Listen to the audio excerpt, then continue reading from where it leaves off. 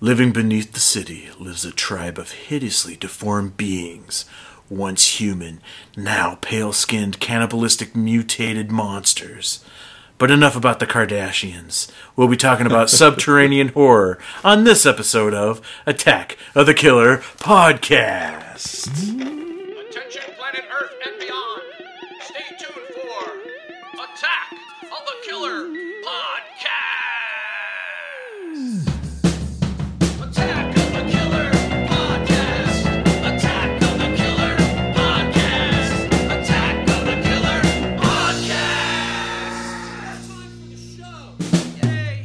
Okay, so Jason. Okay, since we are recording the night of the presidential elections, Right. and this show is going to air when?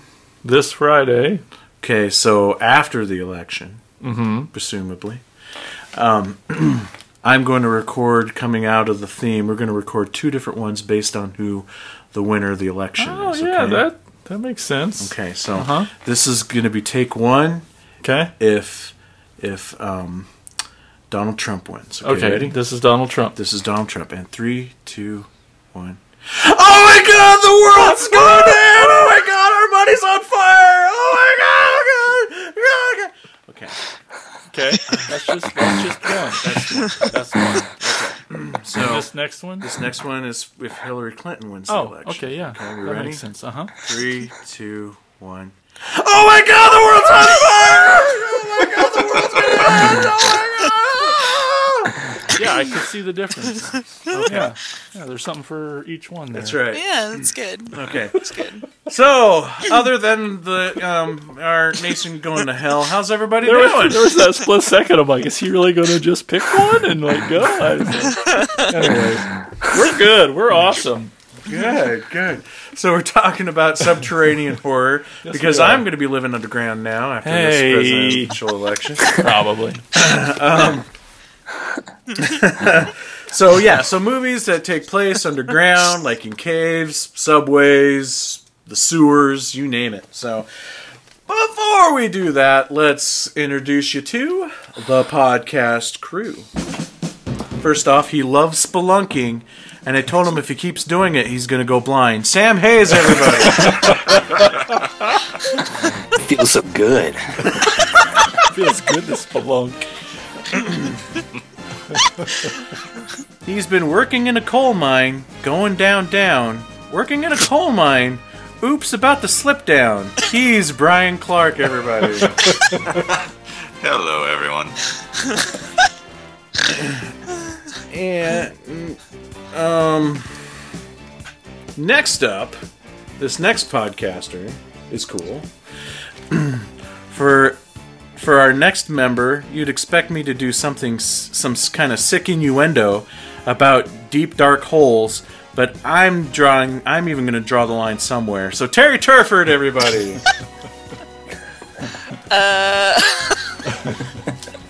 Hey.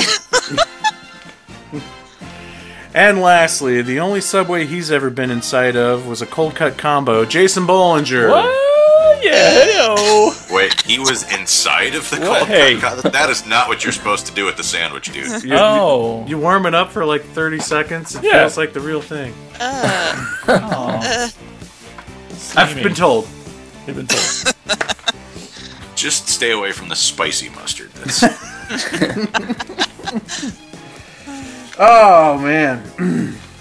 So before we get into the topic, maybe we should do a little bit of dun dun dun dun killer news. Now it's time for Killer News. Ripped straight from the headlines on Attack of the Killer Podcast. He knows we have music for it already, right? He still did it. Okay. So our top story tonight in Killer News, George Romero wants to make, guess what? A zombie movie, but a zombie noir film. But he can't seem to get the funding. Thoughts? Really? Is there a working title for this? I haven't heard of this. No, I didn't. I couldn't find a title anyway. Apparently, one of the article I read said that after Diary of the Dead, it actually had some financial success. So the producers wanted to jump right into it again, and that's where Survival of the Dead came from. But when he had the idea for Survival of the Dead, he had an idea for two more movies, and that was Survival, which was his Western version, like a Western version of a zombie film, and then a film noir style zombie film. But that one, since Survival tanked, he couldn't get the funding for the film noir one, and hasn't been able to get the funding for it since, apparently. And it's been like 7 years since Survival, and he still can't get this one made. Any opinions? Do you think he wants to do zombie movies, or do you think he feels like that's kind of what he's stuck with? I feel like, I mean, that's what I'm worried about. Like, I'm just like, George, just make a film noir movie. It doesn't have to be zombies. Yeah, I don't even care something. I don't even care if it has anything to do with horror. Just make a different movie. You don't have to do... being the biggest George Romero fan ever, and love zombie movies, you don't have to do a zombie movie, George. You have my permission.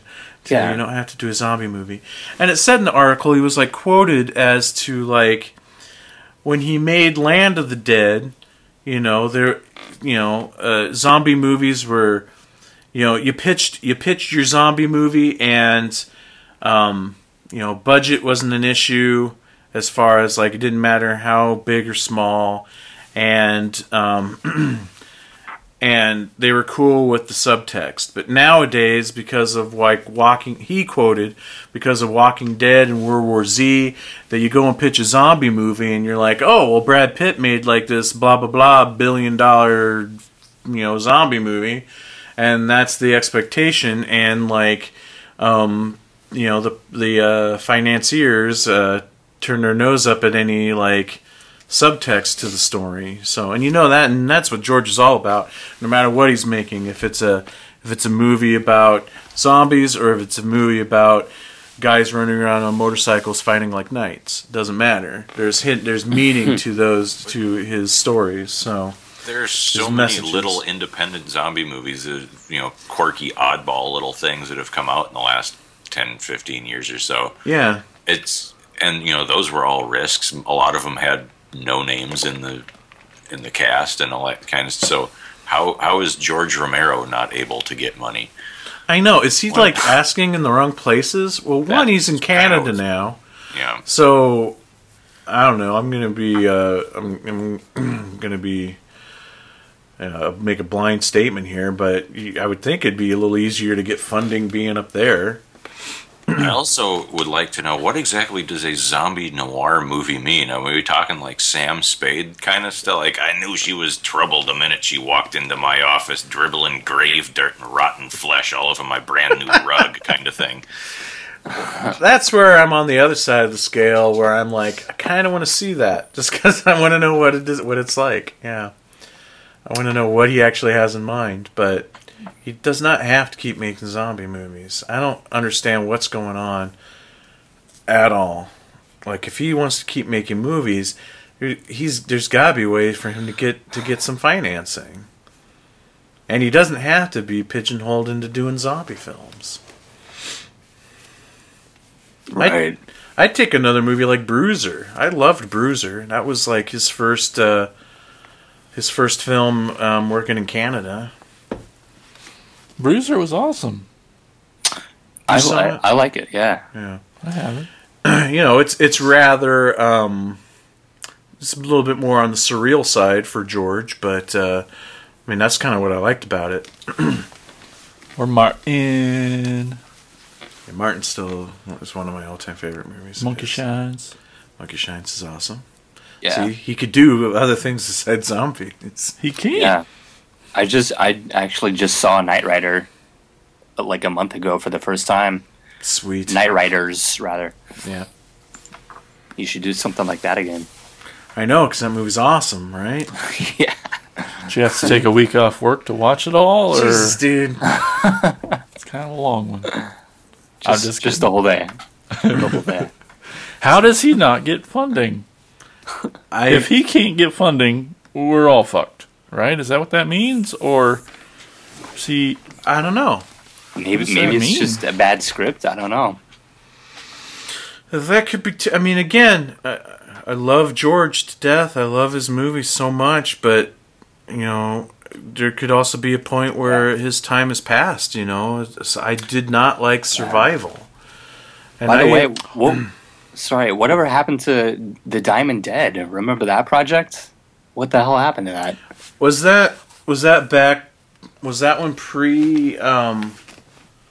Was that when pre Land of the Dead? When that was talked about, or was that? Yeah. Yeah, I'm pretty sure. Yeah. I think that had a lot to do with that time between The Dark Half and Land of the Dead, where he wasn't doing anything, and that's because he got sucked into the studio system and was in what they call pre-production hell for the next 15 or so years, where every project that came to him slipped through his fingers for whatever reason.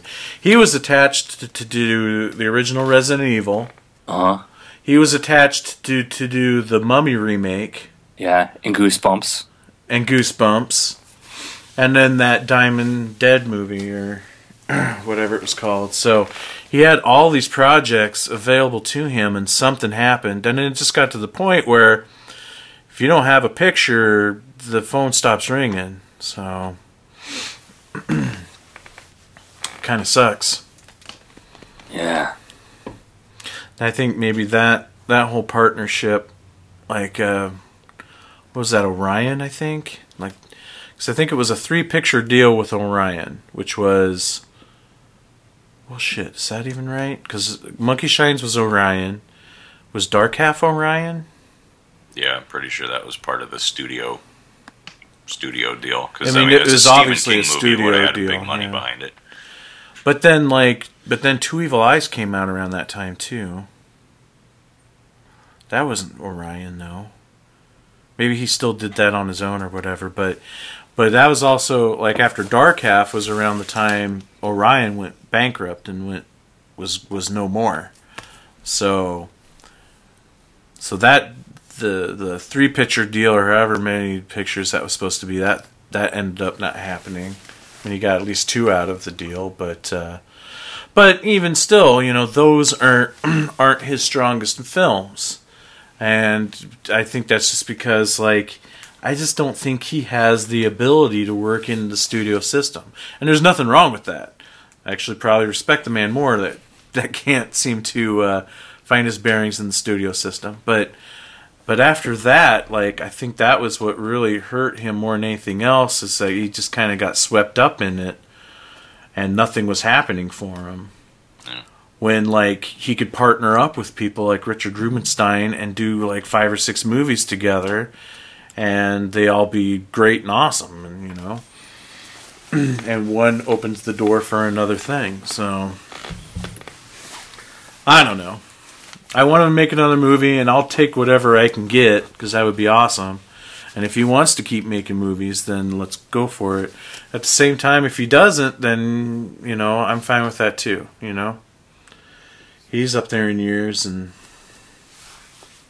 yeah, who knows? Yeah. All right. Any other opinions about it? Jason, you hadn't said much. Well, it might just be because he's 100 years old.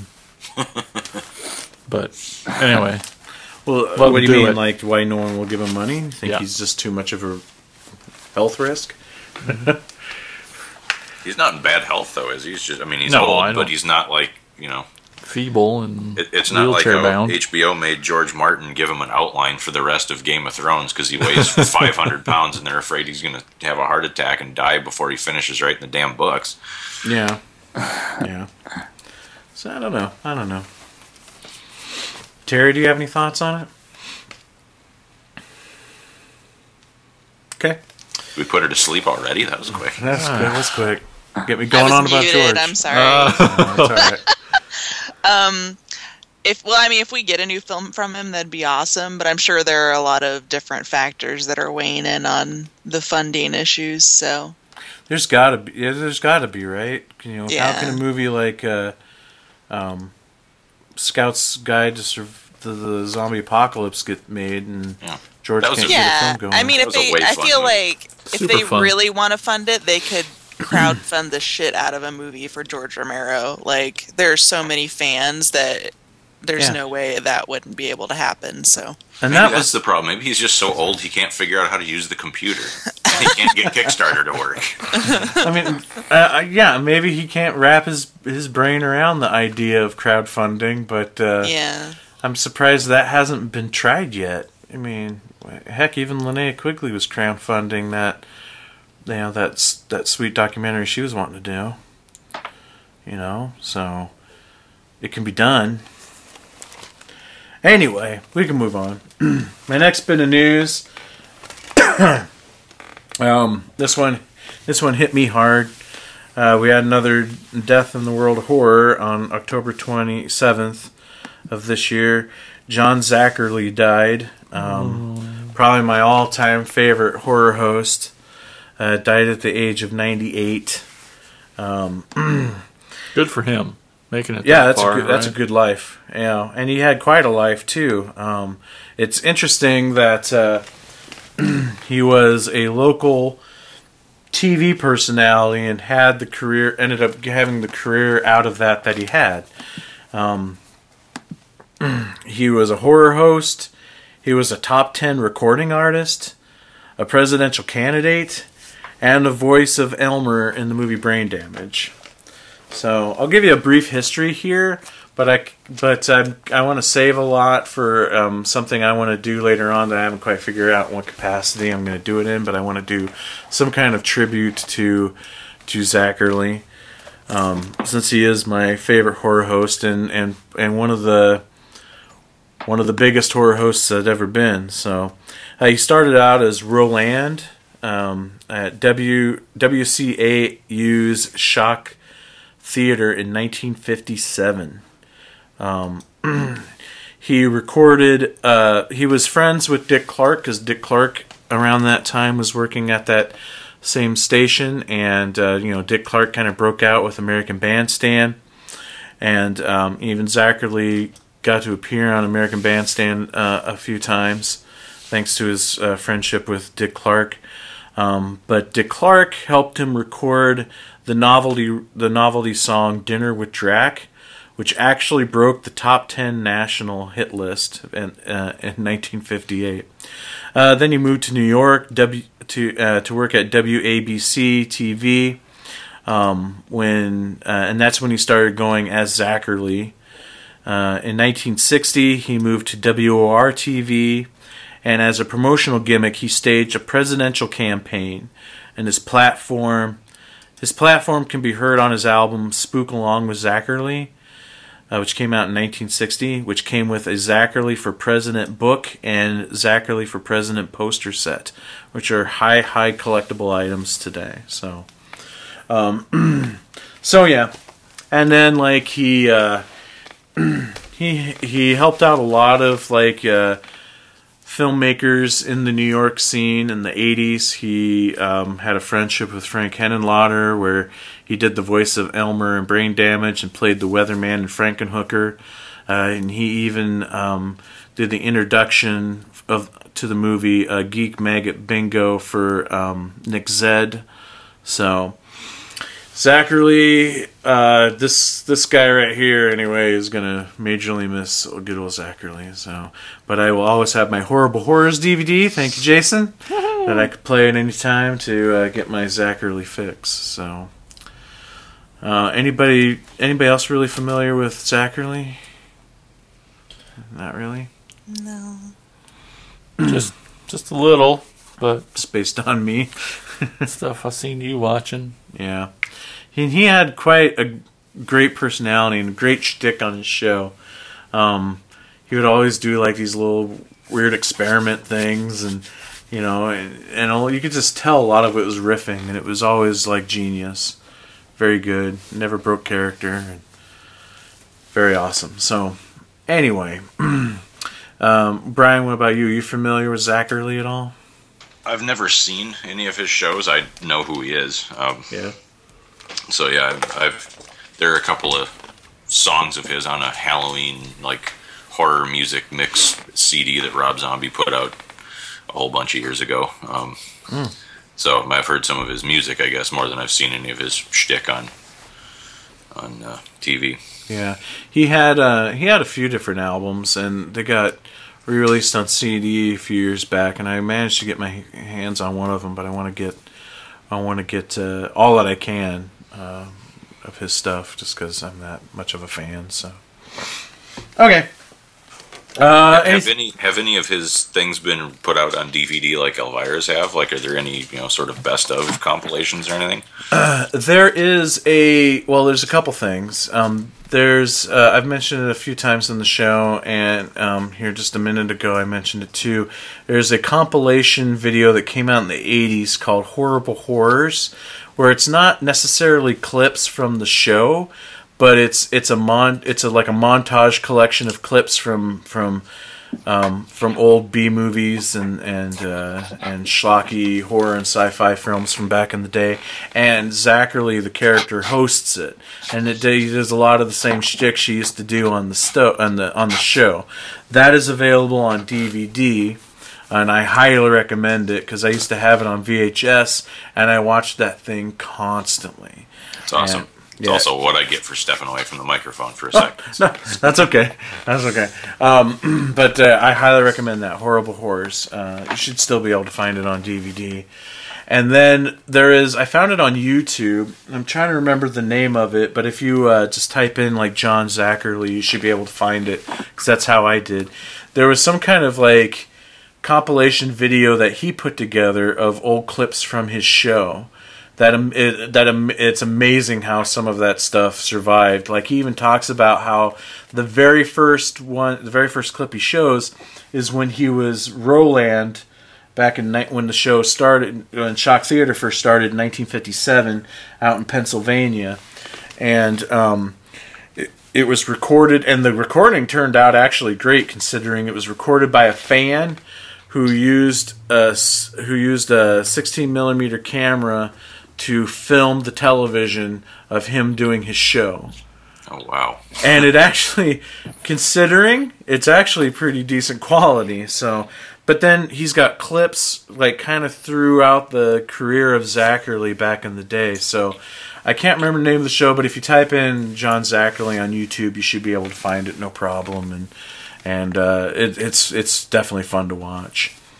He used to like interject himself in the movies at times, which was always fun. It wasn't like MST3K style or anything, just like, it'd be like they'd be watching Frankenstein and it'd be a crowd scene, the people getting ready to go after Frankenstein or whatever, and then it cuts to there's Zachary, what looks to be appearing in the background, but obviously it's shot separately.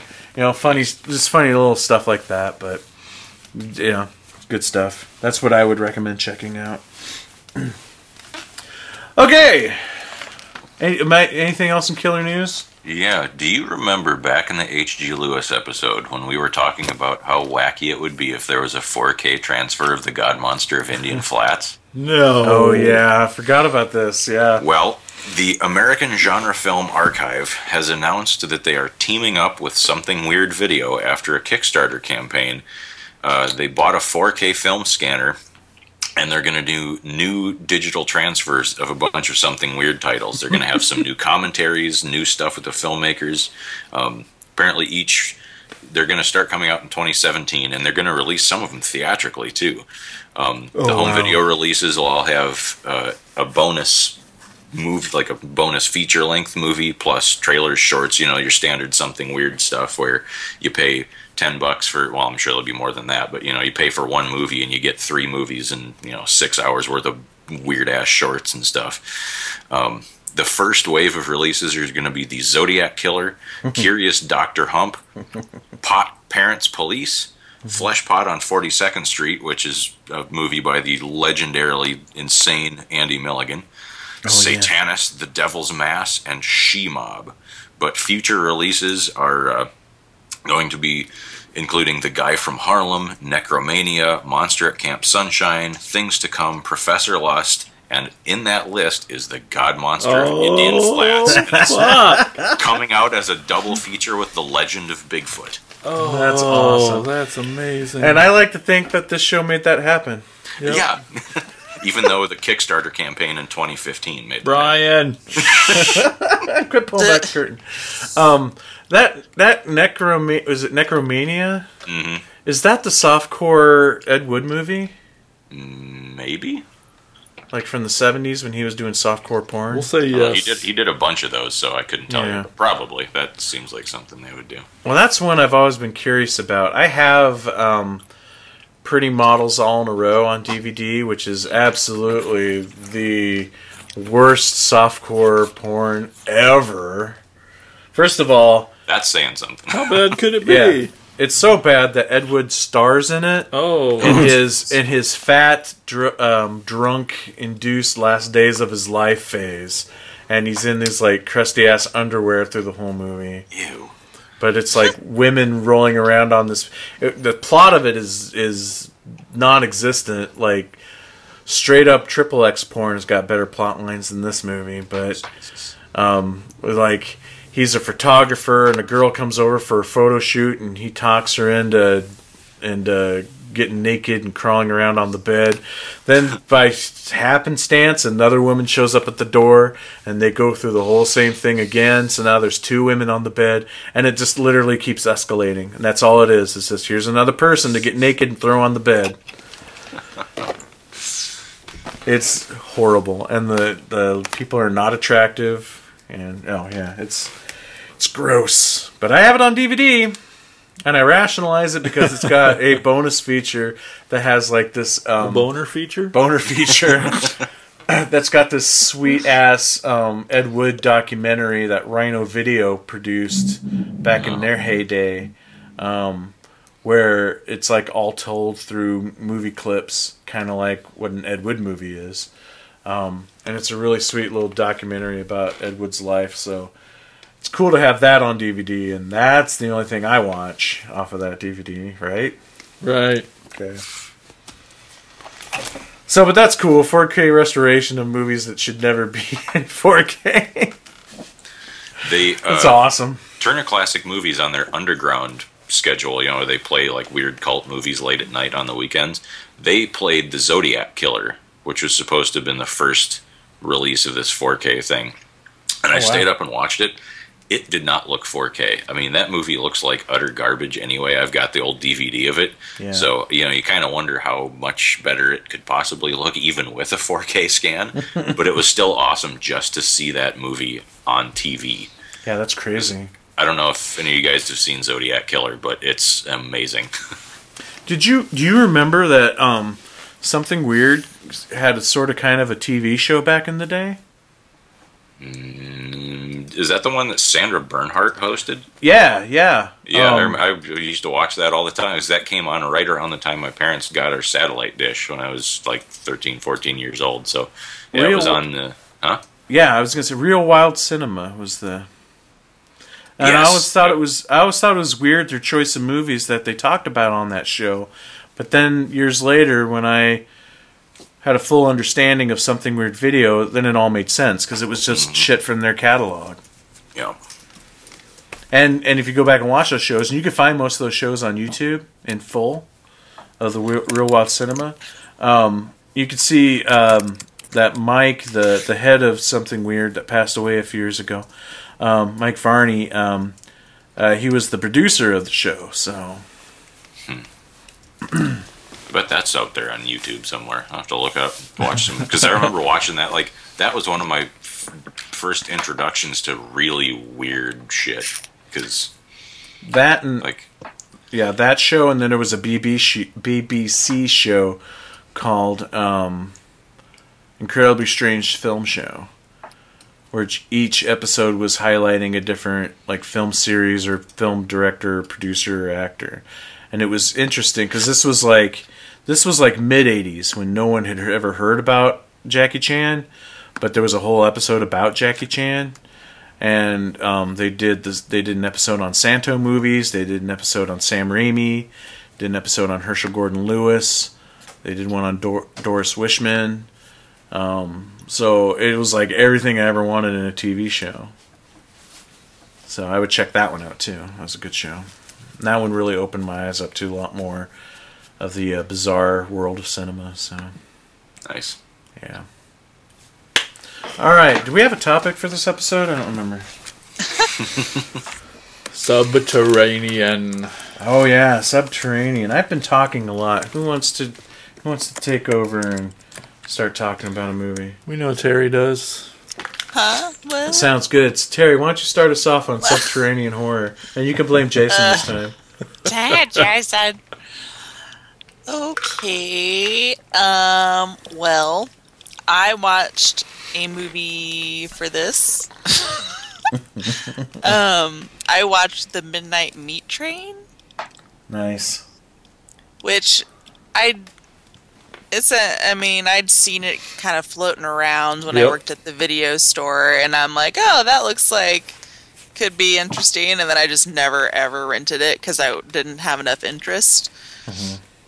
But I did, and it was all right. I didn't realize Bradley Cooper was in it. That was kind of weird. But I don't know. I had literally planned on watching it. I had it ready to go. I found it on Hulu or something somewhere. Yeah, DVD. Yeah, whatever. But but then for some reason I checked Facebook real quick, and then I read like the first line of Brian's review, and I've yet to watch it. I probably never will.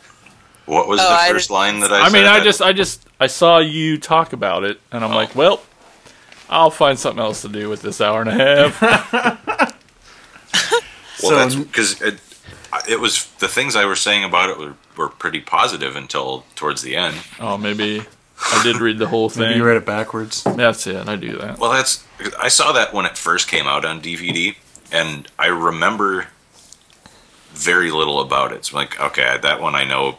I know. Apparently, only one other person watched it for the show, but I figured that was going to be a big hitter because it's like a Clive Barker story. And I actually meant to go back and read the Clive Barker story too, but I didn't have time to get to the library. It's a short But yeah. story, isn't it? Yeah, it's Originally? one of the Books Yeah. of Blood stories. Which kind of makes sense when you see the movie. I've seen the movie, and 'Cause- I have it on DVD, and it kind of makes sense when you see the movie because the movie feels really padded. Yeah, well, from what my buddy Scott said, the story is like the last 10 minutes of the movie. That makes sense. That's like the best part of the movie. Well, see, I disagree, and that's weird that I would say the monster part was the part that I don't like, but Oh, I actually really enjoyed all the stuff with Bullet Tooth Tony from Snatch being the big scary serial killer. I love that guy, by the way. I can't remember his name. I Yeah. forgot to Oh, look I'm it up. with you. Vinnie His- Jones. Vinnie Jones, there you Vinnie go. Jones. And he's- I'm with you. He's awesome, and his scenes were incredible. I love that stuff on the subway. Absolutely. He's a great juggernaut, and he's awesome in Euro Trip. He's one of the funniest parts of that movie. Sorry, that's completely off topic, but Yep, it's true. what a cast that movie has. Not only It's Bradley Cooper, true. but fucking Brooke Shields is in it. Yeah. Oh yeah. One of the people from House, the TV show with about the cranky doctor, Yeah. and because of course this is what I would hone in on. It was directed by Ryohei Kitamura, who directed Godzilla Final Wars. Oh yeah. Yeah, Oh, interesting. he's apparently a huge fucking douchebag, according to August Rigoni. But and I totally believe like that dude knows everything there is to know in the whole universe about kaiju movies, and he's met Kitamura in person, and he said that he's just a colossal douchebag. So fuck that guy. But the ending annoyed me because it introduces the monsters in the last 5 minutes out of Yeah. absolutely nowhere. And if this secret society has to nourish and protect them, why serve them at all? What do the humans get out of it other than tasty bits of meat here and there? But like, why? What are they there for? Okay, they've existed since before the dawn of humanity. They I were the think- first life form on Earth, whatever. I think it was meant as more of a like keep them at bay sort of a thing, so they don't come up to the surface. Is Yeah, kind of what but- I but got out That's of what it. I remembered. Yeah. But the one guy specifically says they nourish and protect them. Oh, So yeah, why, okay. if they were that big of a threat, they wouldn't need protection. They could just say, "Fuck you, we're going to leave you down here to starve, you creepy ass monsters." Yeah, no, I agree with you, Brian. Like, I mean, and it totally makes sense if I haven't read that short story, but it would make sense that that piece of the movie was from the short story because it seemed really disjointed from the rest of it. Because I was completely okay with this being like just kind of a weird, creepy serial killer movie.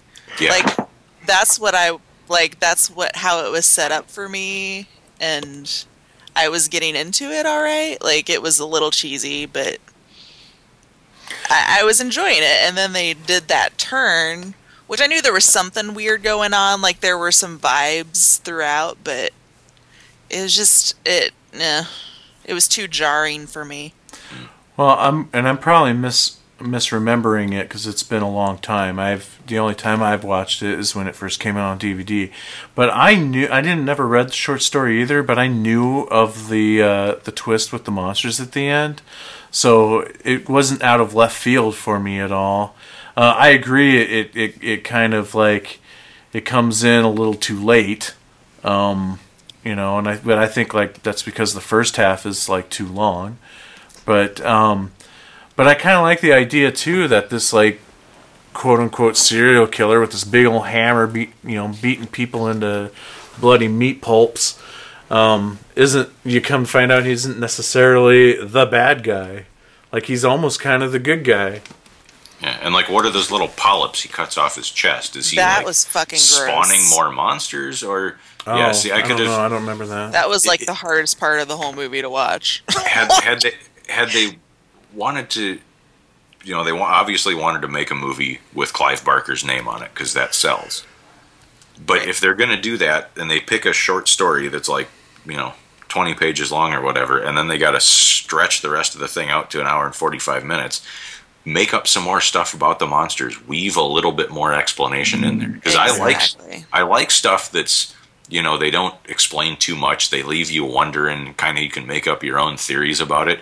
But when they drop it in the last 5 minutes with zero explanation, that's just sloppy and lazy Yeah. writing. They could have foreshadowed it a little bit better, like, just added bits and pieces and some Yeah. breadcrumbs along Yeah. the way or something. That just, I don't know.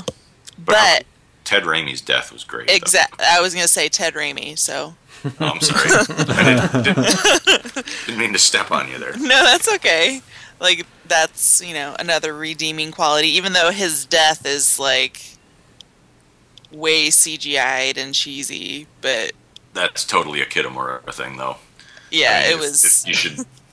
If you watch Godzilla Final Wars, it's like a shitty Matrix ripoff for about 3/4 of the movie. It's true. That movie's fucking nuts, dude. That And there's movie's not nearly insane. enough monster stuff. The monster stuff that there is in it is great, and Don Fry is fucking awesome in it, but the rest of the like human character plot is fucking garbage.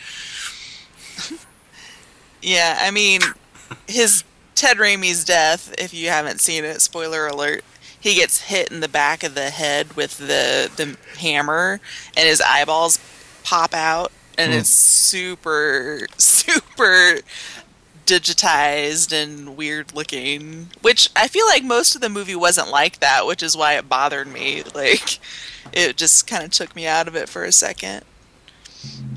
But Ted Raimi, so I guess I can't complain. Ted fucking Raimi. That is a big thing I do remember too. Is that a lot of CGI for it almost felt like no reason because like when I think of that movie I think of one phrase and that's CGI blood. Yeah. That's always the first thing that pops in my head when I think of that movie. Like, why did they need to do the blood CGI? It didn't make any sense. Anyway. There's only one time where I thought it was kind of neat because they actually did something visually interesting with it. It's during one of the moments where the Bradley Cooper character is hung upside down in the train, like after he's like having a dream about it, and he's like a victim. and it just shows like hands hanging down and like blood pouring onto the floor, and as the pool of blood widens, you see his reflection in it. And that was kind of neat. But yeah, otherwise CGI blood is stupid.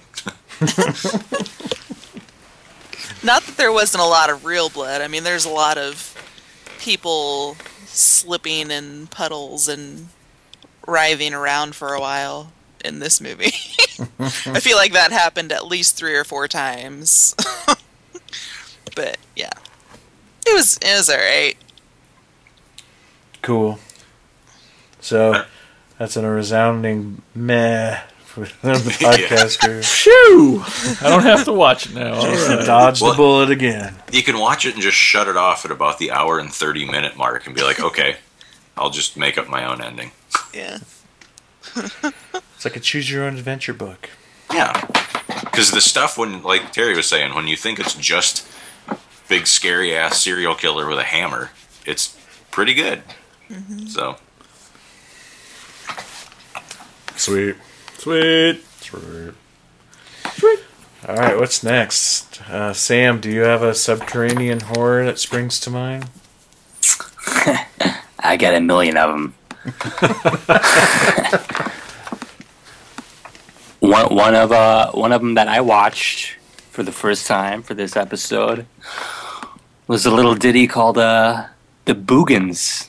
The Nice! Me too. That was one of the 5 I watched for this episode. Sweet. Boogans. Nice. Was it your first time It too? was my first time too. Yep. Nice. But the thing is, it's one of those that I always remembered the box art at the video store, but I never rented it. But the thing is like it didn't dawn on me till I watched the movie that I've seen pictures of those creatures before in Fangoria magazine. So the movie had some traction, I guess, back in the day, at least through Fango. But what can you explain the Boogans to us for those who haven't seen it, Jason?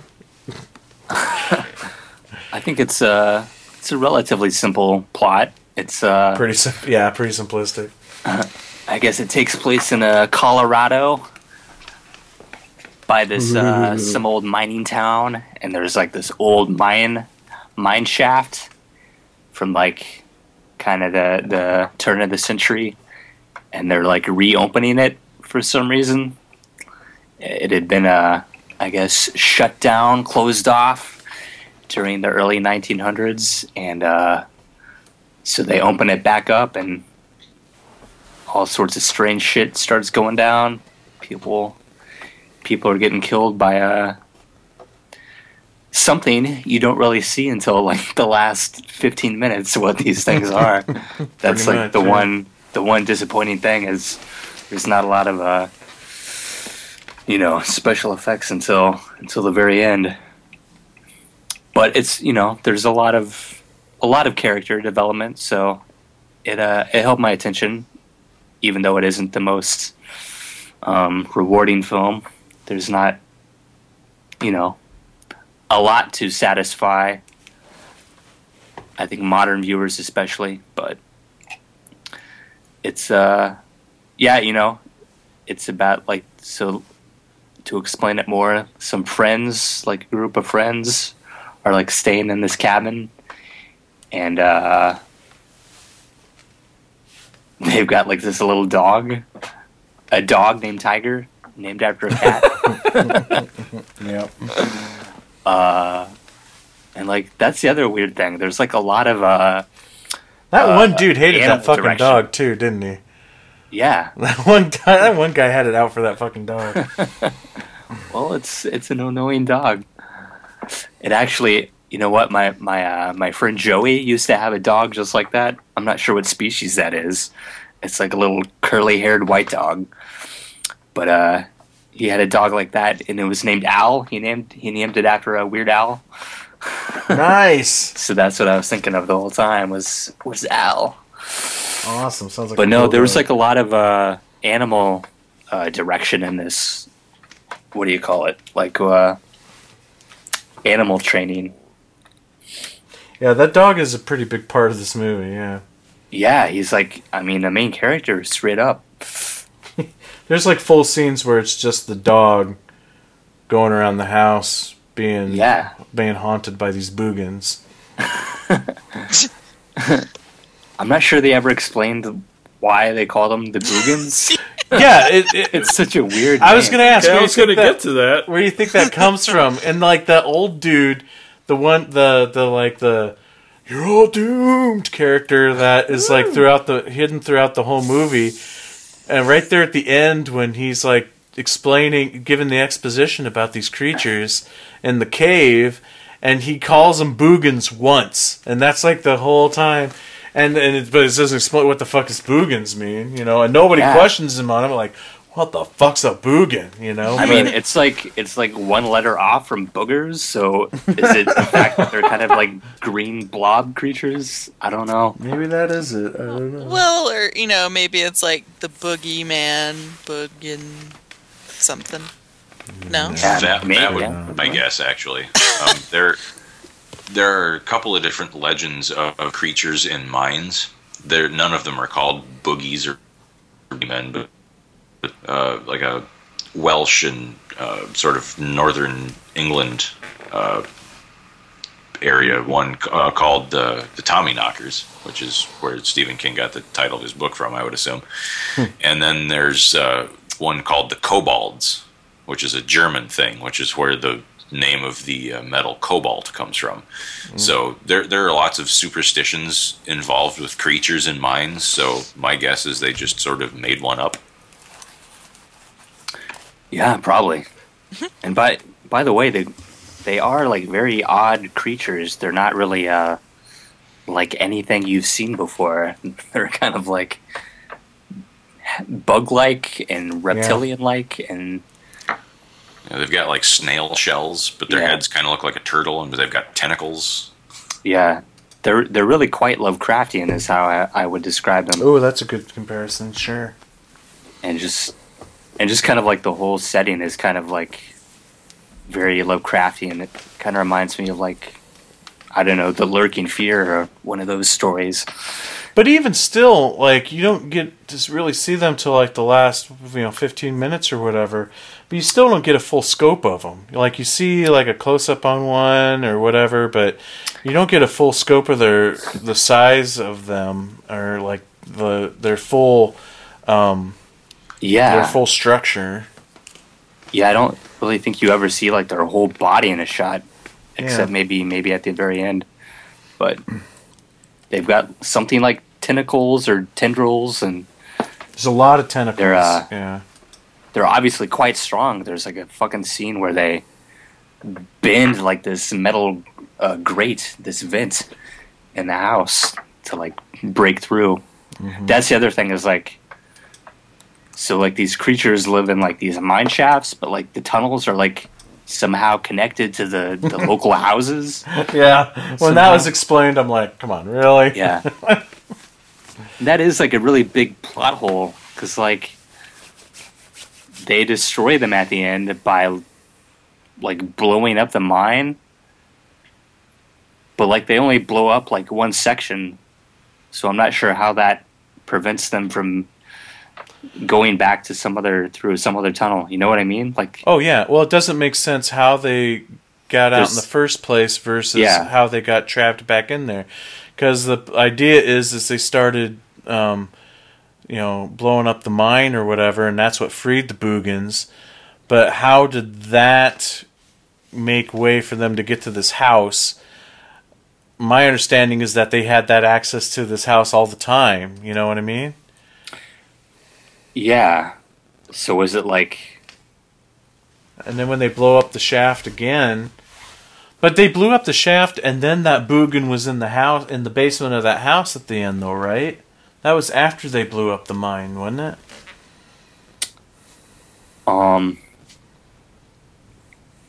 I'm not sure. I thought like the last thing they did was like blow it up. Was that the last thing? I'm forgetting now. Yeah.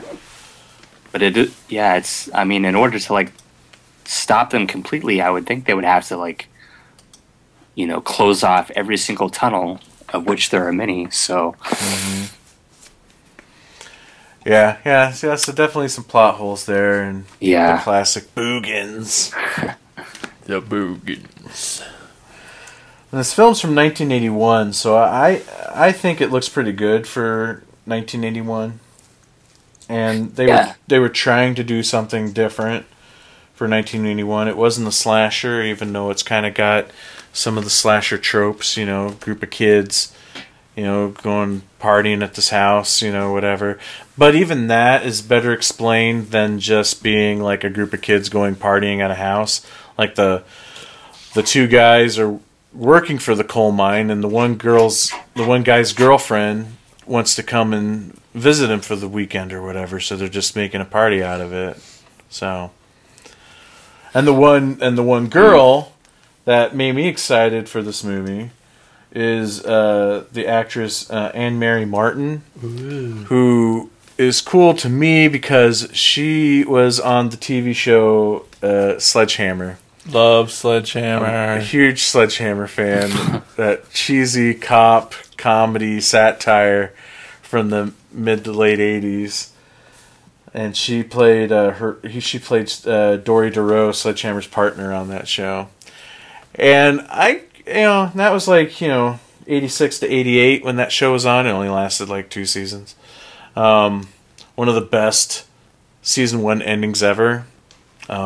I'll get into that in a second, but like, I kind of had a crush on her, and so seeing her in this movie kind of revived that, because she was a lot younger looking and was running around in a robe for the last few minutes of her life in the movie, so that was pretty hot.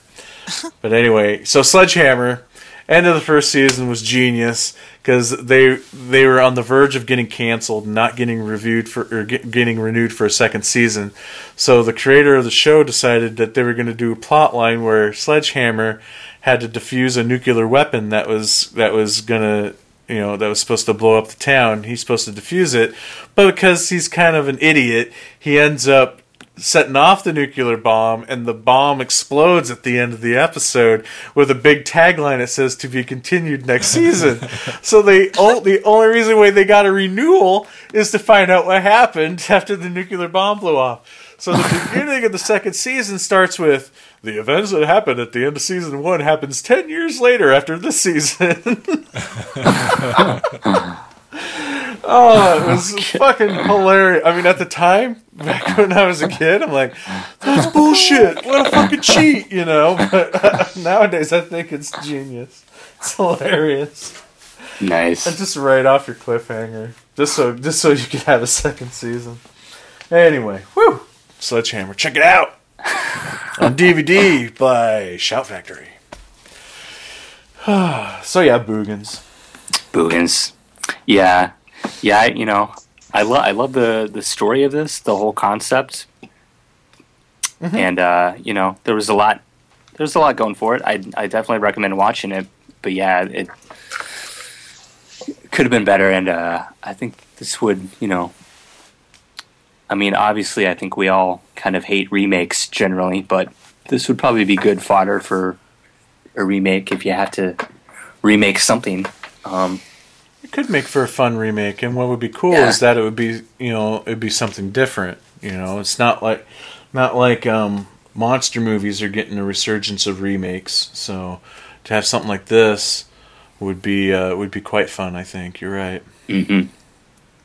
Well, if you like the strangeness, or if you, I gave it away, damn it. If you like the Boogans and you want to see more like it, check out a movie called The Strangeness. Now, yeah, you were talking about that online, I couldn't find a copy, so I'm curious to hear what you have to say. You can get it on Blu-ray through Code Red Video. Okay. It's expensive as all their stuff are, but it's worth it. It's a neat movie.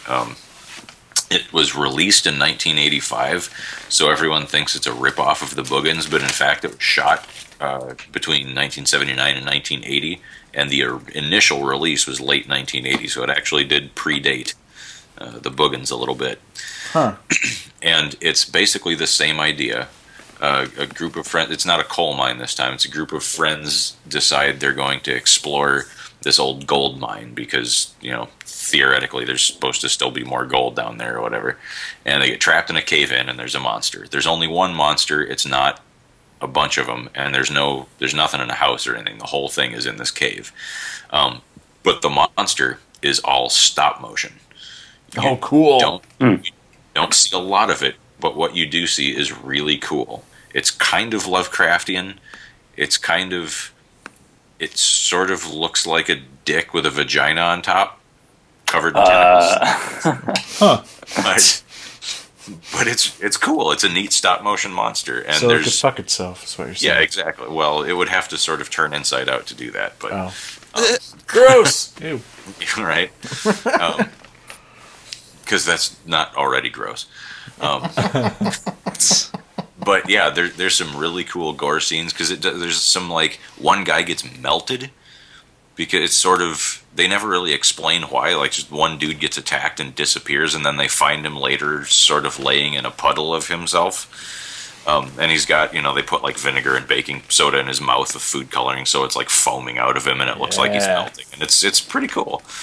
So I would guess that means the creature like eats kind of like a fly, maybe, where it sort of barfs on its food and digests it partially before swallowing it. But yeah, anyway, check out The Strangeness. It's very cool. Yeah, Nice. I'm intrigued by the title alone. It's an interesting title, so I definitely want to check that one out. According to the commentary track, that was always the title. It wasn't like a last minute change. They just, since they've shot it over the course of a year, like basically on weekends, it was just like we're gonna call it that and see where it goes, kind of thing. Cool. Yeah, it's a good flick. So, and you said it's got good gore in it, right? Yeah, it's got good gore, and it's very atmospheric. And parts of it were shot in an actual cave, and parts of it were shot in a cave set they built in one of their garages, where they basically just made this big, like a scaffolding that they then covered in tinfoil and spray painted it black so it wouldn't reflect light. And that was like their cave set. So it was made with very, very little money and borrowed equipment, shot on weekends. It's one of those like labor of love kind of things, but it turned out to be way more effective and cool than it has any right to. Cool. I'll definitely have to check it out. Now, that makes me think of a movie that I watched that is on the opposite side of the spectrum that had like no gore in it when it probably should have, and that was from 1973's The Severed Arm. Anybody watch that one? Nope. Negative. So with a title like Severed Arm, I went in with a certain expectation. I didn't read anything up about it other than I saw it on a list of subterranean horror films. And so you hear a title like that, and it's from 1973, you're thinking shit like The Hand with Michael Caine, or The Crawling Hand, or, like a disembodied hand that goes around killing people, right? Something a little more supernatural like that. But that's not what it is at all. So I was sucked into the movie right away. Basically what it boils down to, the movie starts off with this guy is at home, he's on the phone, he's talking to somebody. He gets a package that shows up at his door, this nice big long package. He opens it up and it's a severed arm. It's a human arm in this box. And he freaks out and he calls up his buddy and he's like, "Yeah, I think this is happening again," and you're like, "What the fuck's going on?" And he meets up with this guy who's a police officer, and then it flashes back to this instance where these group of friends went traveling through the caves, and there was a cave-in, and they got trapped, and they were trapped in this little tiny area for like weeks with very little water and no food. And it got to the point where they were discussing the concept of cannibalism. Half of the group was like, "Yeah, we should probably do it. Whoever dies first, we should eat them." And then the other half is like, "No way, we shouldn't do this. This is horrible." We're like, "Well, we got to survive." And it keeps going on, and they just can't take it anymore. And they're like, "Well, draw straws." Not really straws. They had like paper that they ripped up into different sizes, and they drew from that. And whoever draws the shortest, we're gonna chop. We won't kill you, but we're gonna chop off your arm, and we'll eat that, so we all can live. And so the one guy draws the short straw, and they like hold him down. He's begging for his, not to do it. And it's it's not very well acted, but I thought it was a very effective scene because this guy's like screaming for them not to do it, and it kind of got to me, and I thought it was pretty cool, and I thought it was even going to escalate even more, where this poor guy is still alive and they all are eating on his arm, and I'm like, how fucked up would that be? But then, literally at the last minute after they cut off the guy's arm, they hear people outside of where they're trapped and they get saved. People showed up and saved them. So if they would have just waited like an hour longer, it wouldn't have mattered and they would have been saved.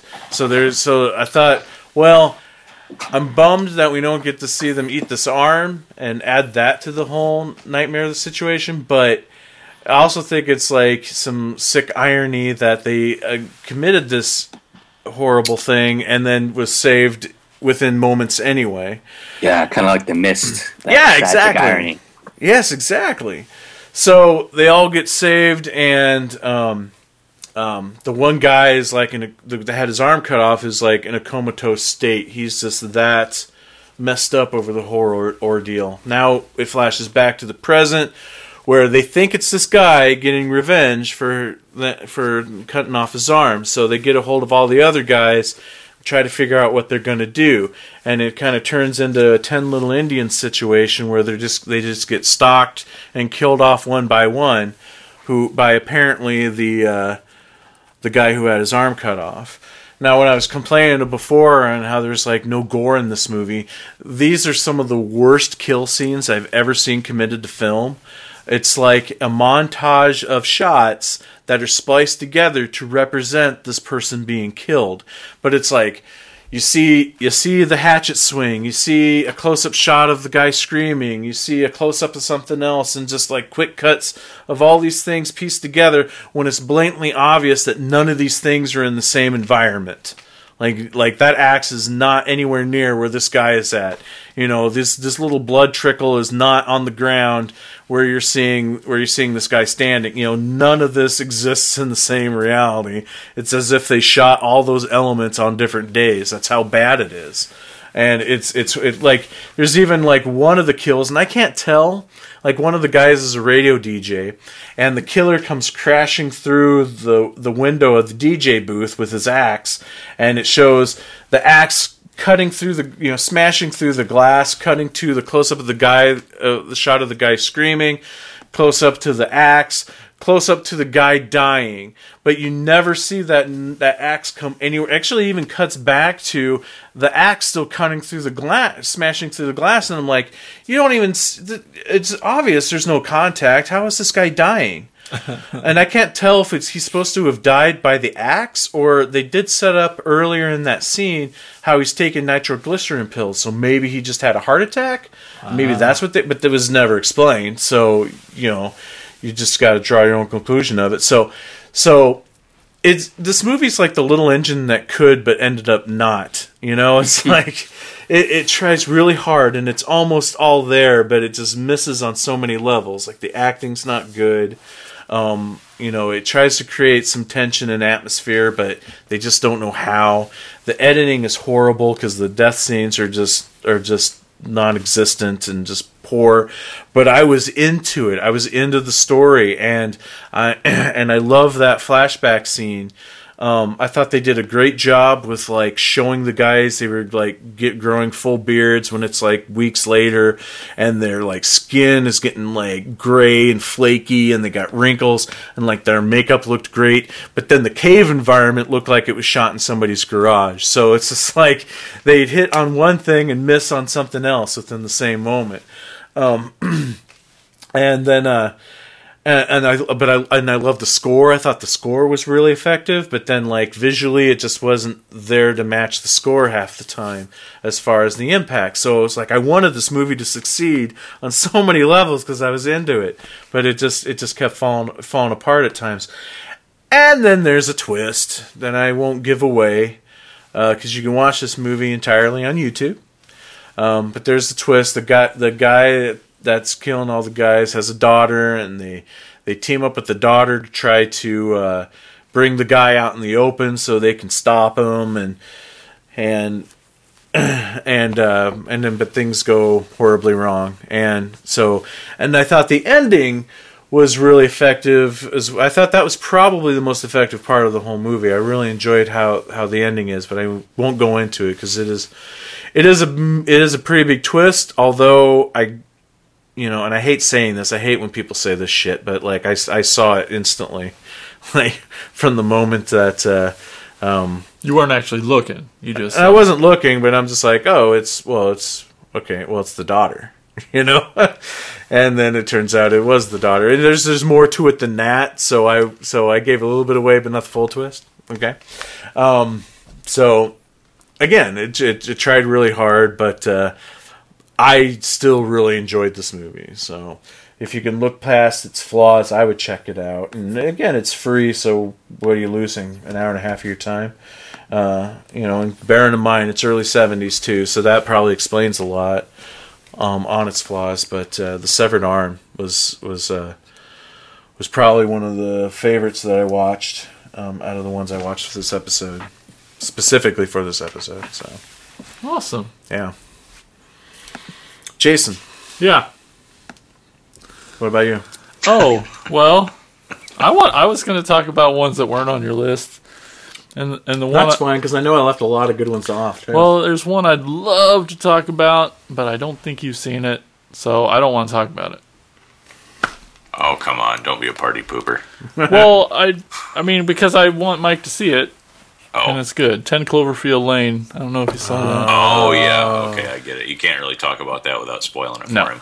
I need Yeah. more. I mean, it's awesome. I need another drink. So if you No, guys wanna I talk just- about I had it- I Another haven't one. seen it either. Yeah. No. But I'd Really mention, wanted to drink. does Nightbreed count? Yeah, Nightbreed Yeah. could count. Yeah. I mean, that movie's awesome. It's like half underground. Yeah. Did you ever watch that Yep.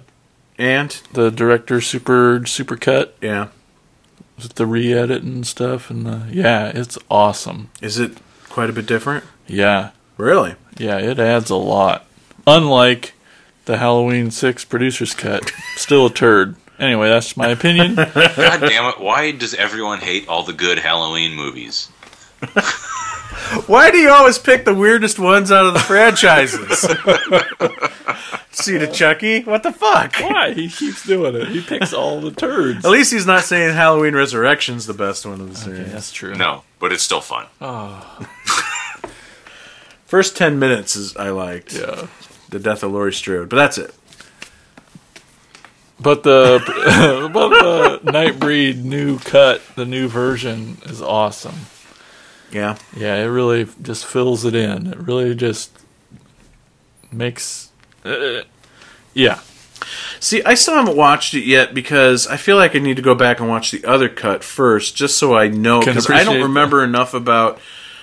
I just remember images from that movie. I don't remember anything else about it. I remember the cool-looking monsters, and I remember David Cronenberg as the killer with the zipper face. And I remember you not really liking this movie. Yeah, but then I again, couldn't remember why you didn't the like only it. really time I've ever really watched it was back in the day when I was on a huge anti-Clive Barker kick anyway. Or anti-Clive Barker kick. I said that right. You first did. time. First, weird. So, like, I had probably a skewed perception of it anyway, just because it's Clive Barker. Ooh, gross. Don't like him. And then there's more questions. What the fuck's that about? Well, okay, I went through this. Well, I've always been the type of guy that if it's popular, I instantly Right. want to hate it. And he was popular in the 80s, and so I instantly wanted to hate him. But beyond that, I even then will admit that I liked Hellraiser 1 and 2, but like my overall issues with Clive Barker is like I didn't think he was that good of a writer. And this is 1980s perspective. But it kind of goes in line with what you have issues with fictional writing, and that is like he always goes straight to the supernatural, which means that he can do anything and create any rules, and it's just convenient for him, and he doesn't have to really put any effort into it.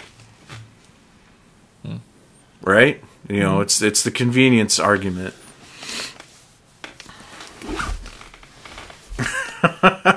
Yeah. But again, that's what I thought back in the 80s. So. Well, yeah, you should watch it again. You I do. really- I want to, but again, I feel like I have to watch both cuts, and who's got that time?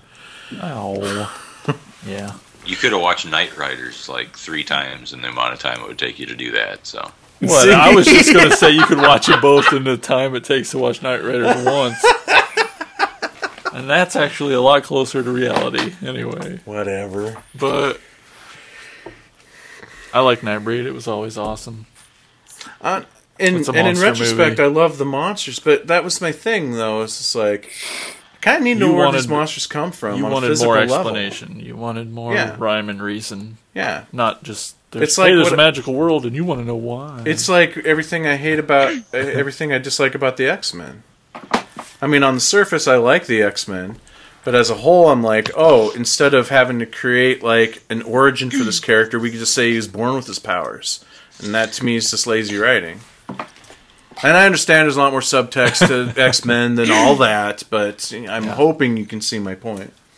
Yeah? So, when it comes to supernaturally things, you want an explanation, but when it comes to like serial go. killer guys, you don't want an He explanation. definitely does not want explanations fuck's that with supposed to mean? slashers, and So I'm just saying. she's just trying to that's clarify. that's what you said before. Just trying to figure out that insane Mike brain.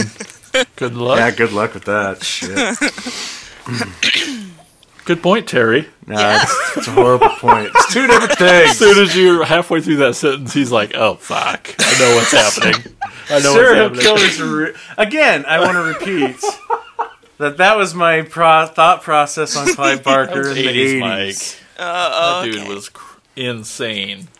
It does that was shit that doesn't X-Men matter at, anymore. like this century, like 2000 something. That was my opinion of the X-Men as well in the 80s.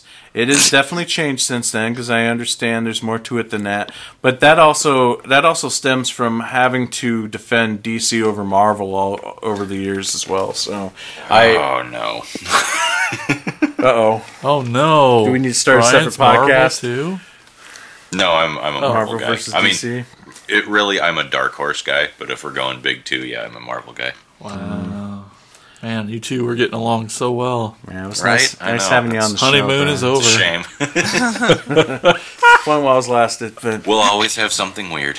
that's right. We will. And the movie. Well, to be honest, like I'm no guy at this moment. I'm so upset with DC and Marvel, to tell you the truth. So I just don't like how comics are written today, and that's trying so hard not to be get off my lawn type of mentality. But I just can't read those stories. They're just not good to me. So. But that's because, like, goddammit, I grew up on comic books from the 70s and 80s where, like, they were fucking comic books. Why do we need to explain why somebody's running around in cape and the spandex and red underwear? Why do we have to retcon everything to make it more palatable for, like, the masses? If geek culture is truly ruling the world right now, it shouldn't fucking matter. Anyway, so, Normies. That's why I just read Hellboy and ignore the rest of that stuff. Anyway, what other movies? Did you have anything else to say about Nightbreed? It Yeah, feels it's like awesome. Watch it. all right. It's good. It's monsters. It's Like fun. It's What more do you get out of that director's cut? oh, jeez, I'm so Explain what bad at Monsters this. Cut is. Well, yeah, I mean, it's just like if you could add 30 seconds to every scene, it's like, and it just adds up to like explain a little more and a little better, and it gives you. So there's cool shots. It's a great. It's one of the times where adding stuff back in for a bigger cut was cool, and I was for it. And, Yeah. I mean, I never had a problem with the first cut. And I always liked it. And so when I watched it, the new cut, I'm like, well, maybe this will be something maybe this will be easier for Mike to like. I don't know. But it was great. and I just loved the movie and the score and the monsters, and it's got some good gore moments, and It's fun. Pretend land. Cool. Okay. Anything else about Nightbreed? From anybody? So, yeah, watch 10 Cloverfield Lane, person. I know. I even have it on Blu-ray, but it's still not even opened. Oh, that's because you didn't buy it and it was a present. Oh, that's right. Okay, that makes more sense. It's okay. I've still got stuff I bought like 4 years ago still in the plastic wrap, Oh, so same here. you're yeah. fine. I have a lot of my Blu-ray collection is still wrapped, but you can't give me too much grief about it, Jason. No. Mine are mostly, I buy them after I watch them, or it's an upgrade, and it's like, well, now I got it, so I don't watch it again. Well, that's probably a lot of them, other than 10 Cloverfield Lane, is ones that I've watched before. Anyway, other subterranean horror films. Yes. How about? Oh, go ahead. You first. Has everyone picked one already? I think we all got around, one round in. Mm-hmm. Okay. Just checking. Someone else can go. Okay, Brian, go ahead. How about Alien 2, Sulaterra? Alright, here we go. Jason should have recorded the pre-show before, because we talked about that movie for like 10 minutes before we started recording. Yeah. Alright, so it was made in 1980, direct cash-in on Alien. It was a sequel in name only, because Italy did a lot of those. It was written and directed by a guy named Ciro Ippolito, who did little to no other horror stuff. He worked a lot in TV and did a lot of thriller type of things. But a space capsule makes splashdown off the coast of a beach town where a group of friends are preparing for a spelunking weekend. And they're all going to go blind. The capsule had no Yeah, callback. You like that? Yeah, nice. That was like an hour and a half ago. The capsule had no astronauts left in it, but it brought back to Earth some organisms which crawl inside people and make them explode, because that's what happened in Alien. Except in Alien, that was part of the creature's life cycle, and the thing that went in them was not the same thing that came out. In this case, it happens because it's Italy, and they needed some excuse for gore scenes. Mm-hmm. It's slow, and it's weird, and it's boring, but it's completely captivating in that way that only 70s and 80s Italian horror movies can be. Exactly. And the score is abrasive and annoying, and it sounds like it was written by someone who didn't actually know how to make music, or maybe even knew what music was. But at the same time, it's eerie and effective. The movie is so impoverished that what you see of the creatures are represented by what appear to be shitty sock puppets covered scraps of meat. And It's no joke. It's really what it looks like. Oh, And because that's not enough Italianness to it, Thelma, the main female character, apropos of absolutely nothing, has some kind of psychic link with the aliens, which is introduced with no more explanation than there are two women in the cave with the spelunkers. One gets attacked, and one doesn't. And her boyfriend says, well, maybe the alien attacked the other girl because it sensed that you had a stronger mind and it wants to use you to communicate. And all of a sudden, she can tell where the creature is in the cave and what it's doing and who it's going to attack. And it's silly and weird and kind of wonderful. And yet, she doesn't have that power when it's convenient for the movie. Well, no, because it's Italy. Because the ending there, she didn't know where that creature was there in the bowling alley. Yeah, and the final showdown appears to be shot with a POV cam inside the creature's mouth. That is like worth the whole fucking price of admission right there. Is that shot POV from in the mouth, because it's this like pulsating mouth, and you're just seeing the girl through the mouth, and the whole thing's just like pulsating and dripping, and it's just like a wall. It's the whole screen is a wall of gooey red meat with this pulsating mouth, and the girl you could see through the mouth just or however they say it in Italy. But it's worth it for that shot. I thought that shot was awesome. I fucking loved it. Feels like maybe the whole movie was retcon around that one shot. That could very well be. But I mean, even like something like Contamination, which is another Alien knockoff. Mm-hmm. But I mean, as cheap as these things get, of course, they had enough money to hire a washed-up alcoholic American actor to give it some marquee value too. But they had enough money to pay Carlo Rambaldi or somebody to build them a half-ass monster in their garage over a weekend or something. But this is like, nope, we got socks and we got meat. Fuck it, we're making a movie in a cave. And red tempera paint, because that's like that stage blood paint from blood from the 70s that just is not the proper red. Yeah, it looks like melted crayon. But it's like super thick in consistency. So yeah, it's a bizarre movie. And you were talking about at the beginning how it was an alien cash-in, so much so that Ridley Scott tried suing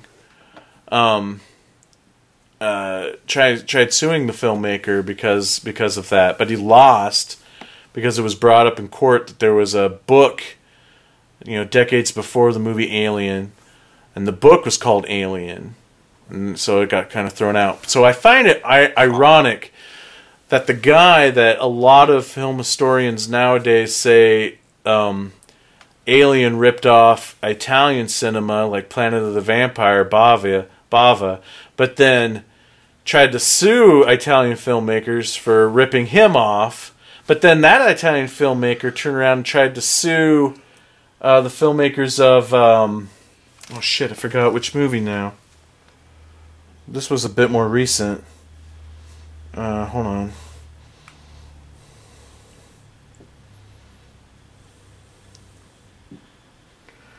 Oh, what was it?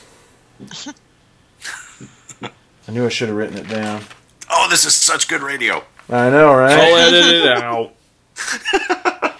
Fuck, it's not it.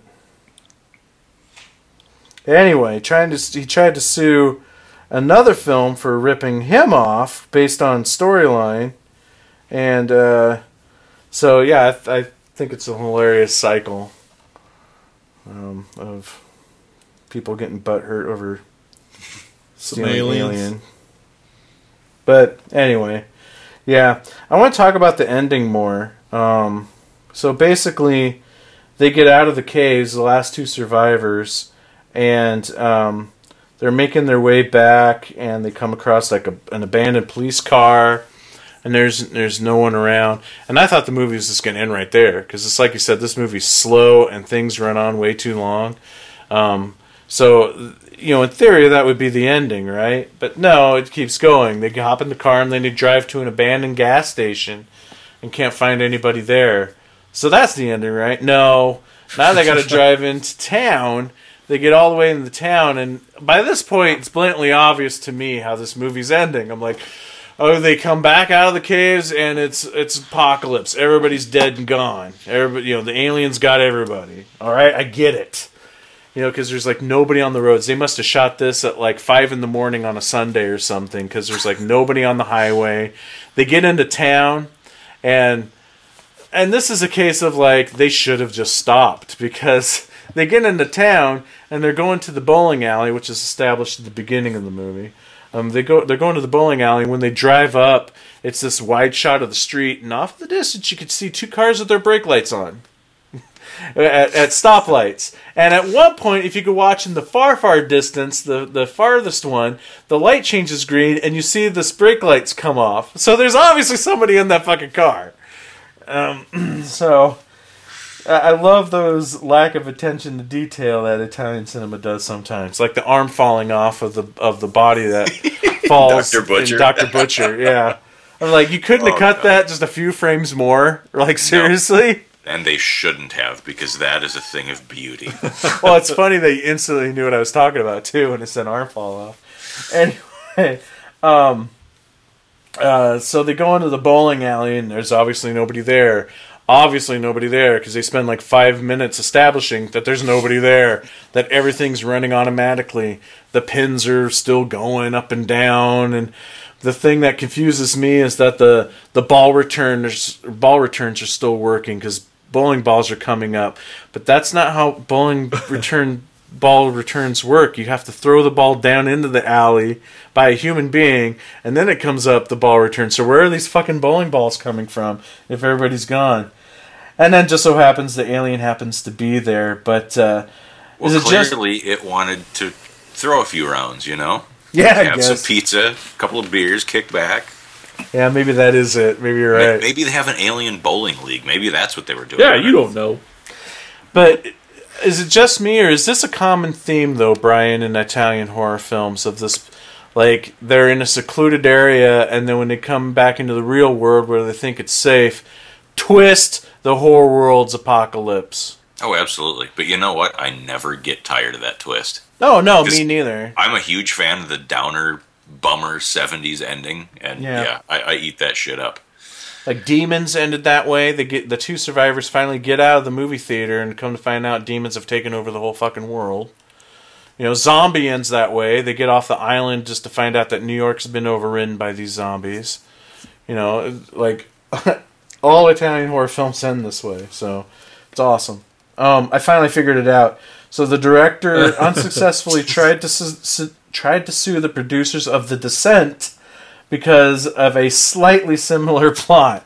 What, that they were spelunking? That's like the only similarity. Wait a minute. The director of Alien 2 tried to sue the makers of... tried to sue Neil Marshall for The Descent? Yeah. Oh my god, that's awesome. That is... Okay, we can just stop right now. Because nothing is going to be funnier than that tonight. Very true, very true. So anyway, yeah, I knew that'd be worth it to try digging up that nugget, yeah. Except for the fact that nothing says heart-wrenching, spine-crushing terror like shitty atonal keyboard music played over footage of pin setters in a bowling alley. And that doomy music is going on for like ever since when they left the cave. That's why I kept thinking the credits were going to start rolling any second. Every time they'd cut to another abandoned area. But no, they had to drill it home more. It's like, oh yeah, okay, we're in apocalypse now. Everybody's we paid gone. for 18 minutes of this fucking music, and we're going to use every second of it. And they get into the bowling alley and they split off, and we never see what happens to the guy. We just assume he's dead because all of a sudden she starts running and screaming because there's the monster. That's when you get the cool POV shot. And then we see another like 2 or 3 minutes of her just running down abandoned streets. Like, we get it. Just roll the fucking credits already. But I have to say that last 10 minutes, honestly, is my favorite part of the whole movie. That and the little girl that got her face sort of kind of ripped off, but not really. That's the first time I watched the movie, because you watched it on the internet in Italian. Yeah, correct? So I had no idea what the hell's going on. I had no subtitles or anything. Now I've got the one and only release from the Midnight Legacy releasing company that they put this out on Blu-ray as a smashing transfer, way better than this movie deserves. It's in English, and yeah, when that little girl on the beach at the beginning turns her face to the camera, it looks like the alien ripped it off. But then later on, they explain when that girl, the first victim of the Spelunkers, gets taken out, that the thing like sort of like alien bukakis onto your face, and then it either climbs down your throat or through your eyes or whatever. So it splats onto your face and then invades your body from there and explodes back out. Which, like I said before, that's, they're just brainlessly ripping off Alien because it makes sense in the course of Alien. That's the creature's life cycle. Mm-hmm. But in this, the thing that comes out is the same thing that goes in. So there's no reason for it other than more gore effects. But yep. And they're not even that good at gore effects. So no, it's terrible. Oh, man. There There is one good one, I will say. When that dude's head falls off, the second guy who gets killed, when they're trying to rescue the girl who got the first girl who gets killed, and they're like trying to winch her up the out of that ravine, and the alien leaps onto his throat, and you don't really see what happened. Just it splats onto his throat, and then his head falls off. But presumably, what happened was the thing like has these crazy, sea lamprey buzzsaw teeth that it just spun around his neck and chewed his head off. But he falls backwards over the cliff and is like hanging down with his arms and like his head back over the rocks, and his head just sort of slides out of his collarbone and splats onto the rocks, and that was pretty cool. Yeah, is that the guy that he was hanging upside down? His head just kind of drips off. Yeah. Okay. Yeah, although when the head was separating from the neck, that neck was really thick. You know what I mean? Like. Yeah. Anyway, I would recommend watching it, especially if you like cheesy exploitation Italian films. Man, it's worth it. Absolutely. What else we got, guys? How have we gone this long now and not mentioned the cream of the crop of subterranean horror? Chud. Yeah, Chud. Of course. Chud. Not Bud the Chud. Chud 2, Bud the Chud. Although, Jesus Christ. what? You don't like? I love Bud the Chud, man. Tastes great. Less filling. No. Oh, we should do a commentary for Chud 2, Bud the Chud. That's it. I quit. Oh, and he's gone. But the original Chud, that movie's awesome, right? Oh, fucking right. It's awesome. He's Okay, back. good. Good. Sam, you've seen Bud the Chud, right? Or not Bud the Chud. Jesus. Bud the Chud is on my brain. The original Chud. But Chud. Yeah, I just I rewatched it today. Nice. Yeah. Nice. So you probably have the freshest perspective on it as far as like remembering shit. What do you have to say about good old Chud? It's what can you say? It's good. There's a lot going on, There's a lot of complex, backstory and a lot of character arcs but yeah, it's just a good, very atmospheric, lots of great set pieces and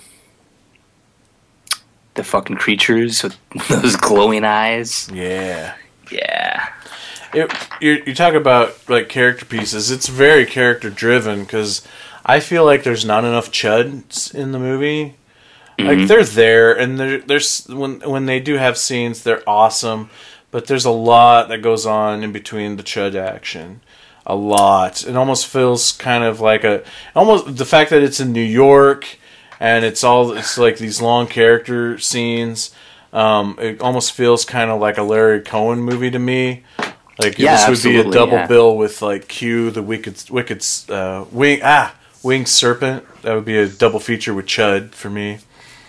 Yeah, or the stuff. It's kind of got like Yeah. the same kind of detective kind of stuff.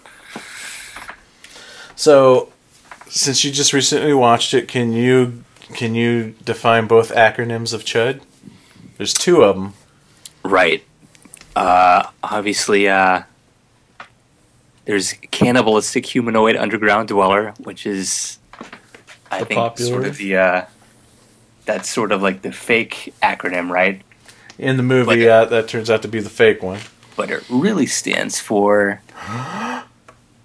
Contamination Hazard Urban.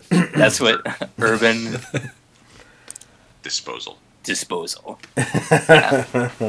Yep. Good job. You win. Nothing. Nothing, absolutely nothing. Stupid.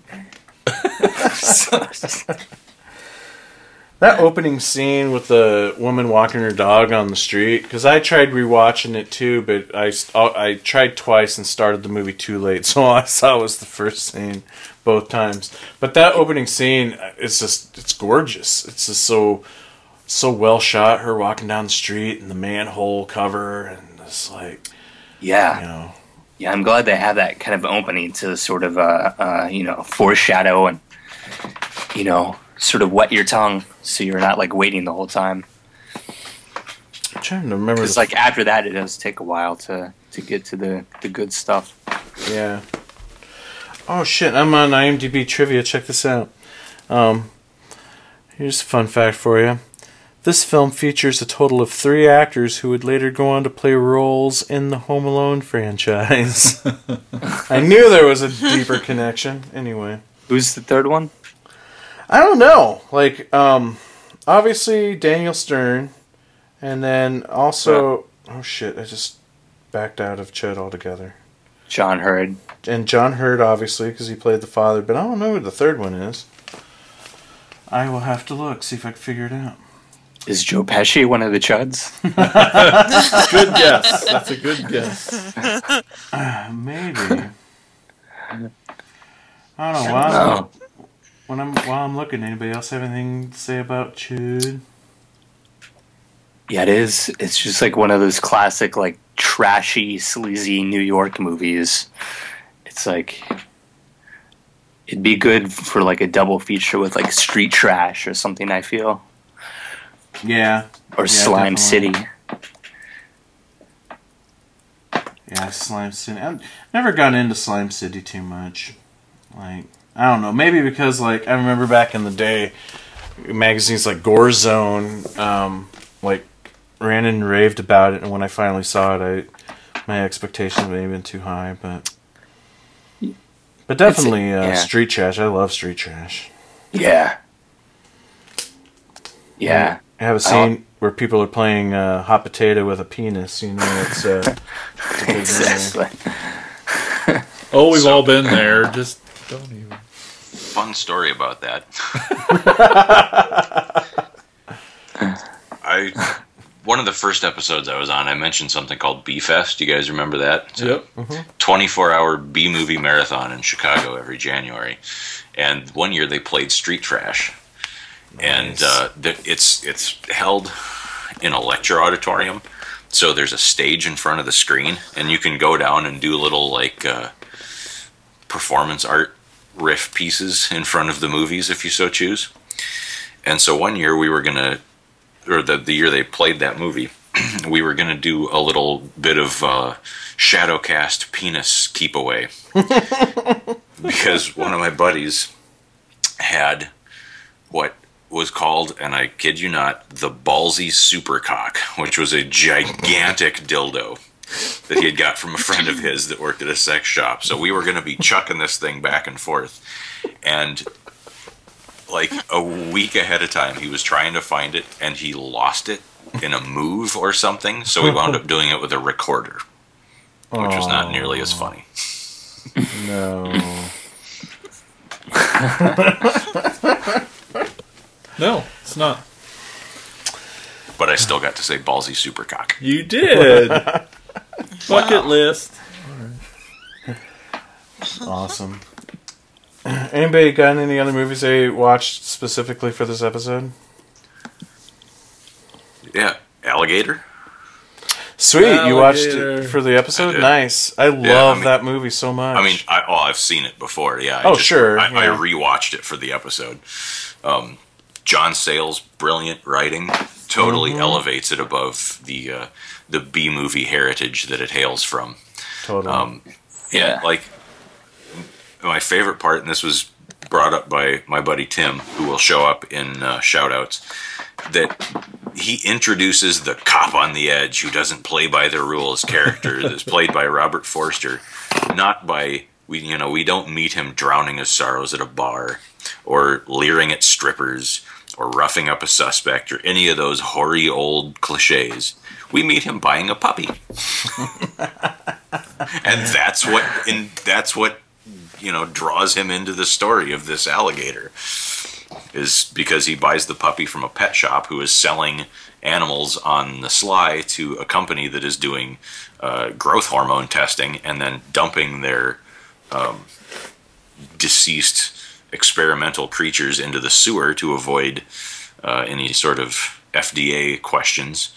And then they are all eaten by an alligator that had been flushed into the sewer by the father of a character who comes back that you would never expect. And, you know, if this was just any old shitty B movie, but like this, everything is comes so full circle in this movie, with the herpetologist character being the little girl from the beginning in the alligator wrestling scene whose dad flushed her pet alligator down the toilet, and it turns out to be Ramon, the 35-foot-long super gator who plows his way up through the sidewalk in that awesome scene and terrorizes the city.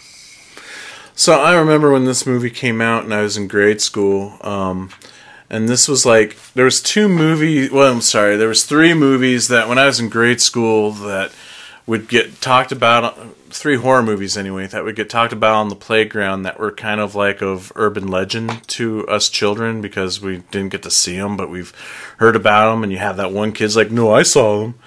You know, and it was Texas Chainsaw Massacre,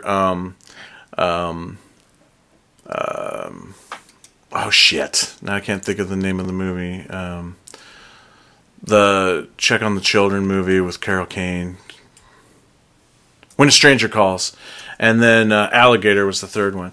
So I asked the question, what came first, do you think? The urban legend of flushing the alligator down the toilet will grow up to be a monster in the sewer, or the movie Alligator? Do you think that spawned the urban legend? No, I'll be almost certain that the urban legend came well first. I'd have to do some internet research to see, you know, like a little Snopes searching or something like that on urban legends to see when that first gave rise. But that seems like something that sales would have heard. That the sales would have heard and be like, "Hey, that's a good idea for the movie," and then, you know, wrote his typically brilliant story around it. Yeah, because if that's the case, obviously the movie was retconned off of that urban legend, like so many good horror films are.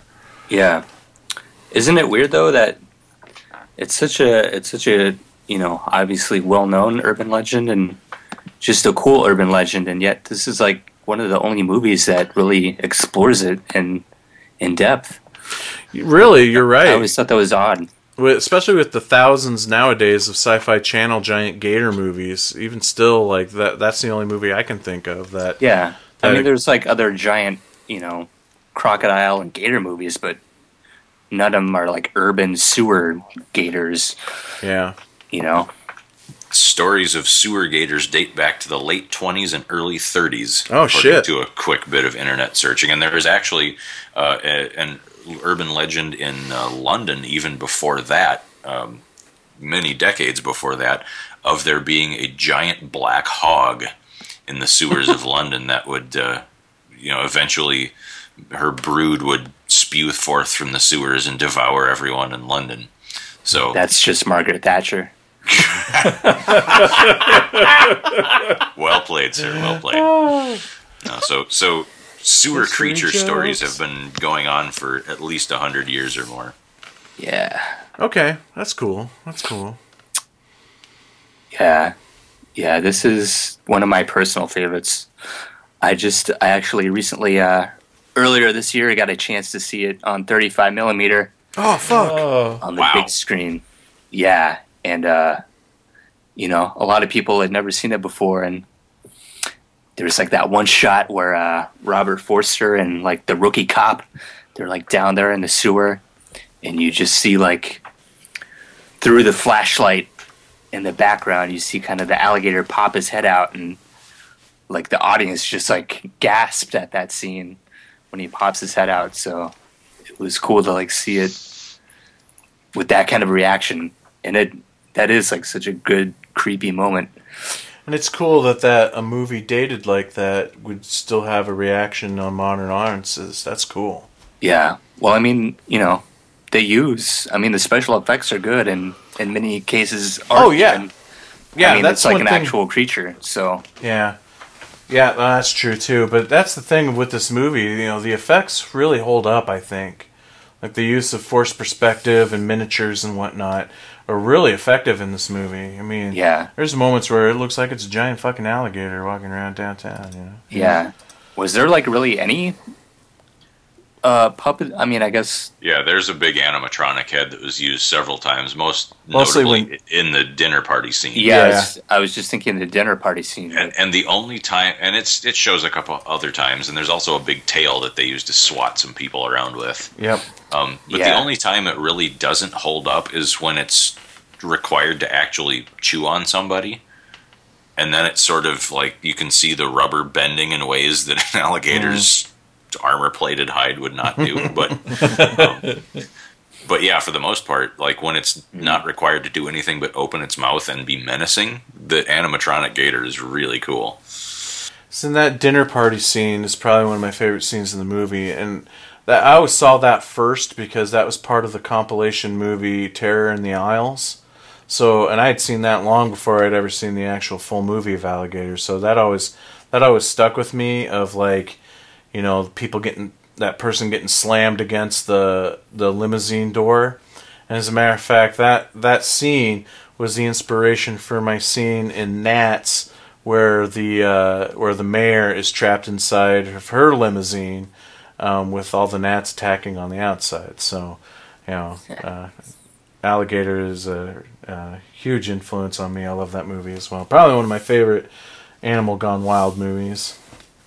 Oh yeah, and I just realized there's also, like, I guess the TV cut was kind of different. Oh yeah? I mean, because like on one hand they cut out some of the blood, obviously, but yeah. they also had additional scenes which aren't in like the theatrical cut. Wow, cool.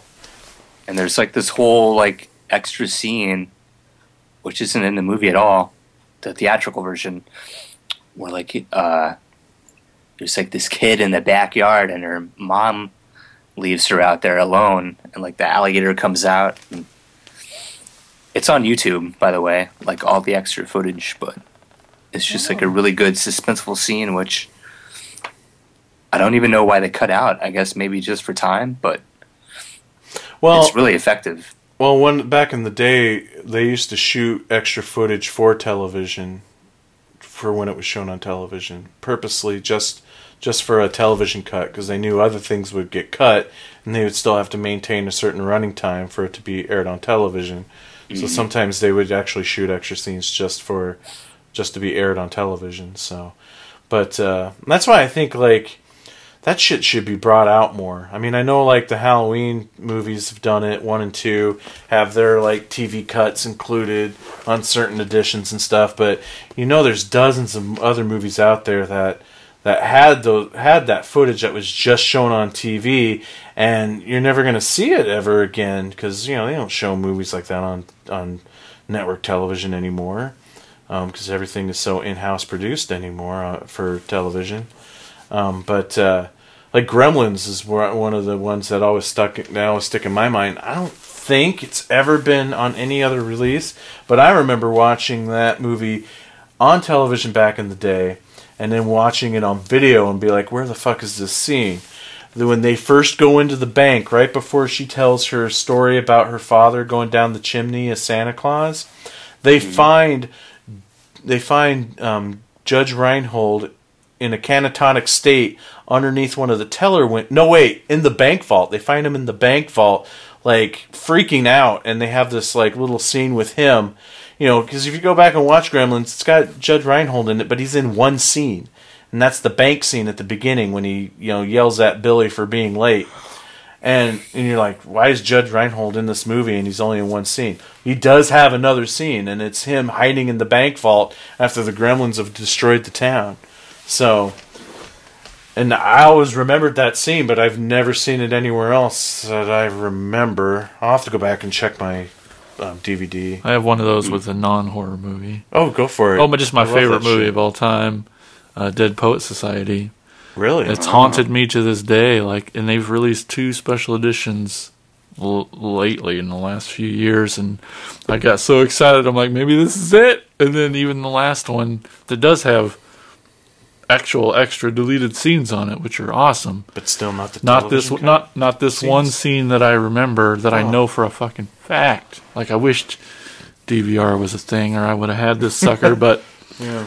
I know there's a scene where they're all at lunch, and there's, you remember it in the movie, there's a scene where they're all at lunch and they're talking amongst themselves, but it's left-handed day, and so they're all supposed to be left-handed that day because they're trying new things and experimenting. Yeah. And it's also spaghetti day. So these kids are trying to eat spaghetti left-handed. Oh man, I'll never forget that scene. And like, I can't find that scene anywhere, even YouTube or anywhere. Crazy. Like, I know it's fucking real. And yeah. So And the thing is, TV cuts. This isn't like cutting room floor footage where, you know, shit's cut out, and if you're lucky, the elements maybe still exist, but they weren't fully processed, so, you know, the effects aren't added in, there's no Sure. score or whatever. This is something that was fully produced to be shown on television. So that shit exists. That shit exists. There's no cutting room floor on this. Yeah. Why do they hold that stuff It's back? in a I vault don't get it. somewhere. Don't get it. But that's awesome. I didn't realize that. That's cool. I love Yeah. hearing stories about that stuff. You That's know? crazy. Yeah. And so ever since then, just every once in a while, I'll be with somebody. I'll be like, guess what, guys? It's left-handed day. And it's like, oh, fuck. I'm glad you've never pulled left-handed day on me. I'd be I know. screwed. Yeah. Wouldn't be able to put pants on. Well, it may not be so bad then. Anyway. So yeah, Alligator. Alligator. Has that ever hit Blu-ray? Does anybody know? I don't think I have it. That would be a great one to have. Yeah. Yeah, that's I've what got I'm the thinking. old. Was it Image? I think is the DVD that I've got. It has like, I mean, it's got some commentaries and stuff on it, but yeah, I don't. Yeah, I I think can't that's the believe one it I got hasn't. too. That seems like a home run for Scream Factory, but Yeah, exactly. Makes more sense than, I don't know, Video Dead or something. No, sir. Crazy. Maybe there's some right. You know, every time that doesn't happen with a movie that you think is a no-brainer, it's more than likely like a rights issue. So there's got to be rights tied up somewhere, or not even sure where all the rights are at, which is usually the case. It's crazy. Oh man. Well, it is at least on DVD. I think I got that same Image one. because it's Yeah. got like a really shitty photoshopped cover of a little baby alligator or something on it that's tried to blow up, like they tried to blow the image up and make it look big rather than just have cool old poster art. God, I hate that practice. Does that piss anyone else off? Oh yeah. Yeah. It's like, oh, we're going to put out a new version of this classic old movie. What, we got like 3 different options for really cool painted poster art now? We'll make a new shitty Photoshop montage. God damn Yeah. it.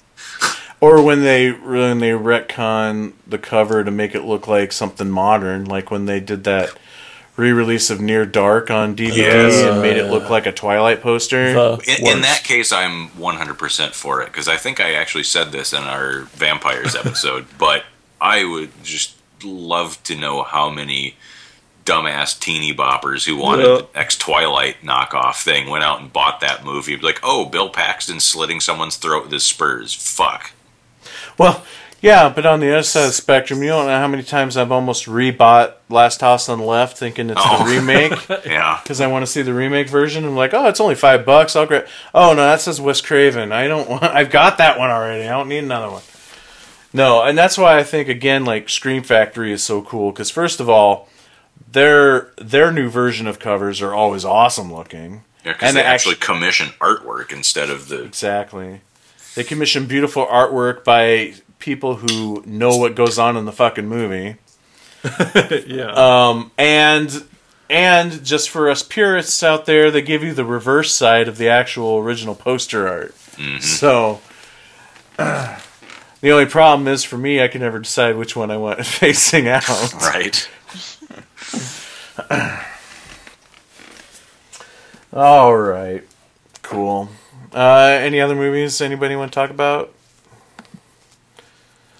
I'll tell you what, when you are putting together the topic of subterranean horror films, don't look up underground horror films. Don't Google that. 'Cause that is an endless.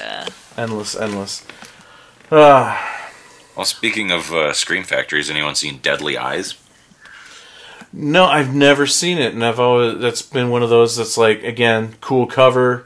Don't know why I never watched it, but It's a fun little killer rat movie. It's based on a novel by a British author named James Herbert.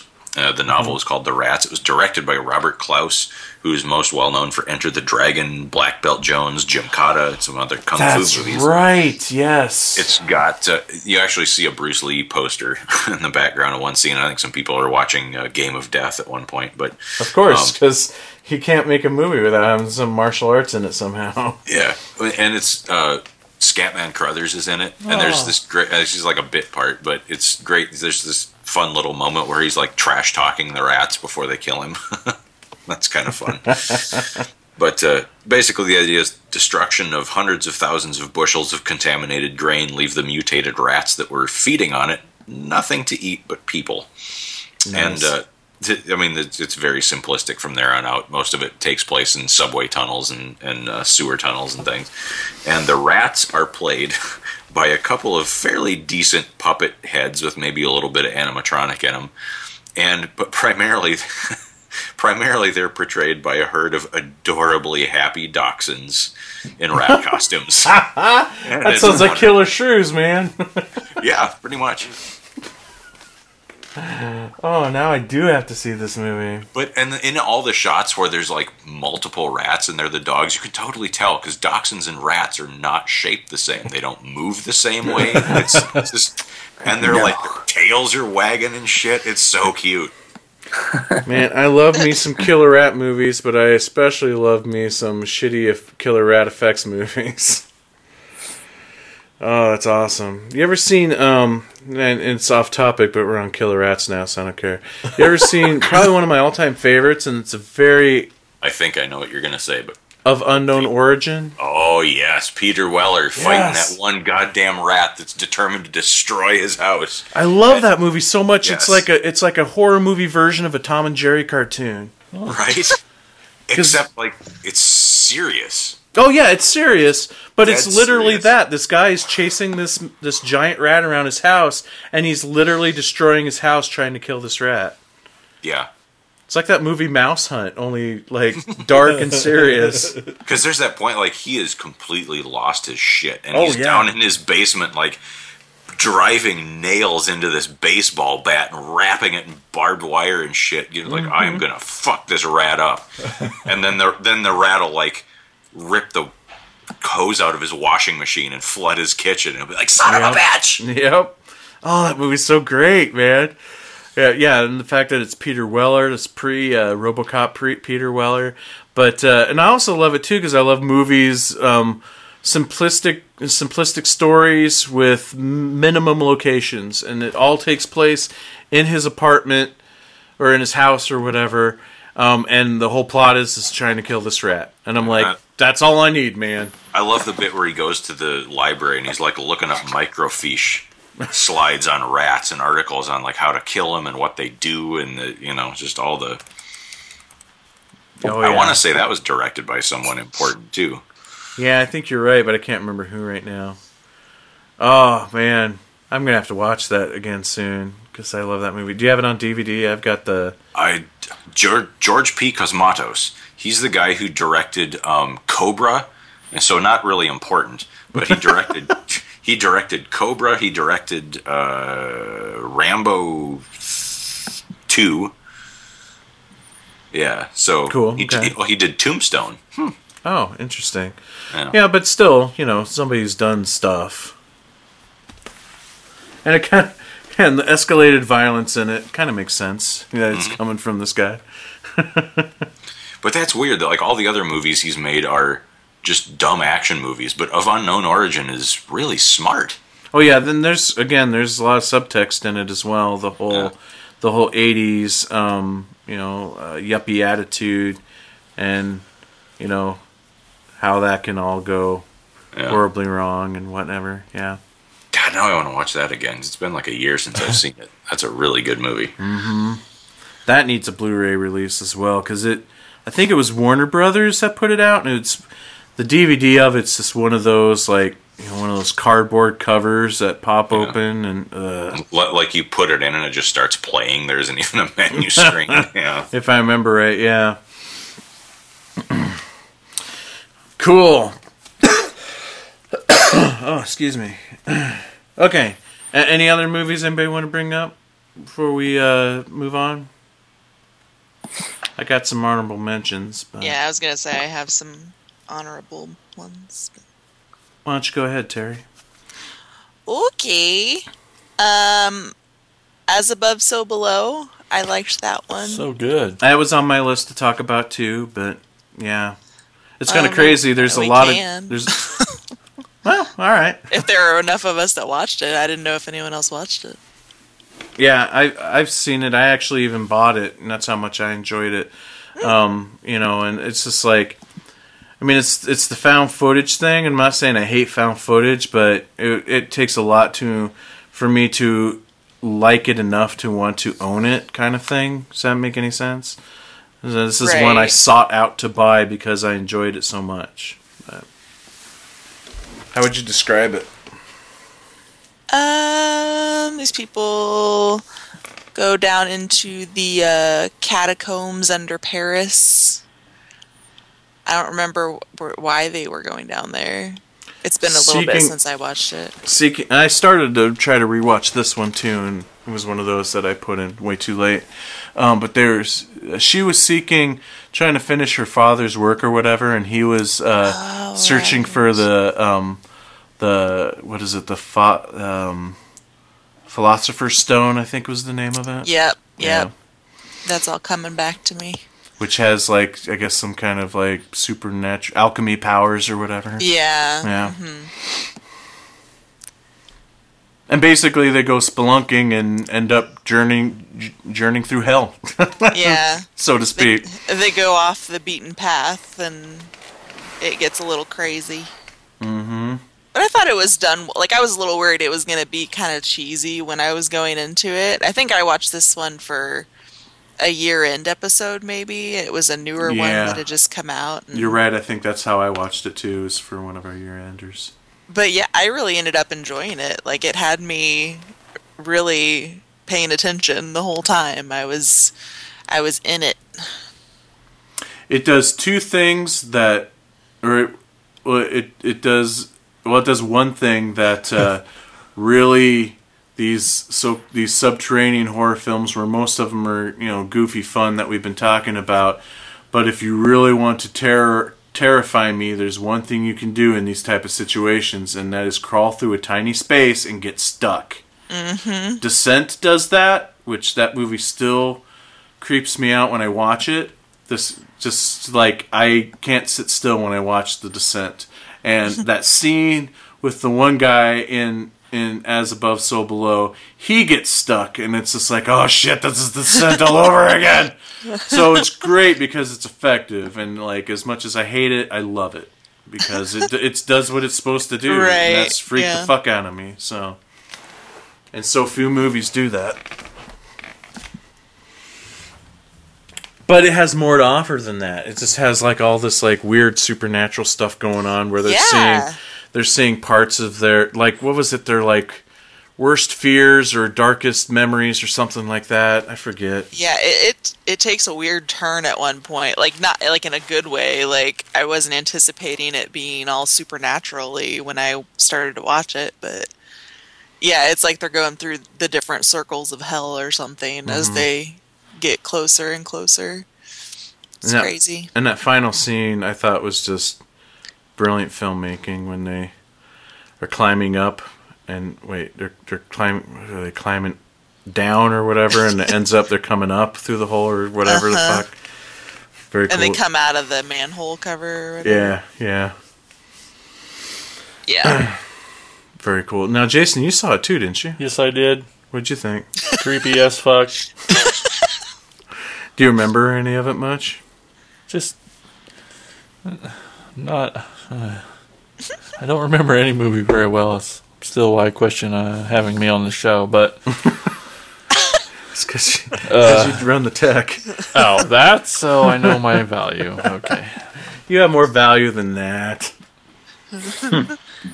everyone giggles and says nothing. Okay, so okay, You yeah, have a sweet ass Transformers tattoo. that's true. It Keeps hurts getting right bigger. now. Yeah. Yeah. No. Yes. All those things you said. Go team. And it's one of those that, like, I don't get hung up on the found footage aspect, where I kind of forget that it's even happening, you know what I mean? Right. Like, I get so into the story that I separate the found footage thing. So, and I hate those fucking arguments, like, why are they still rolling the camera? I'm like, who gives a shit?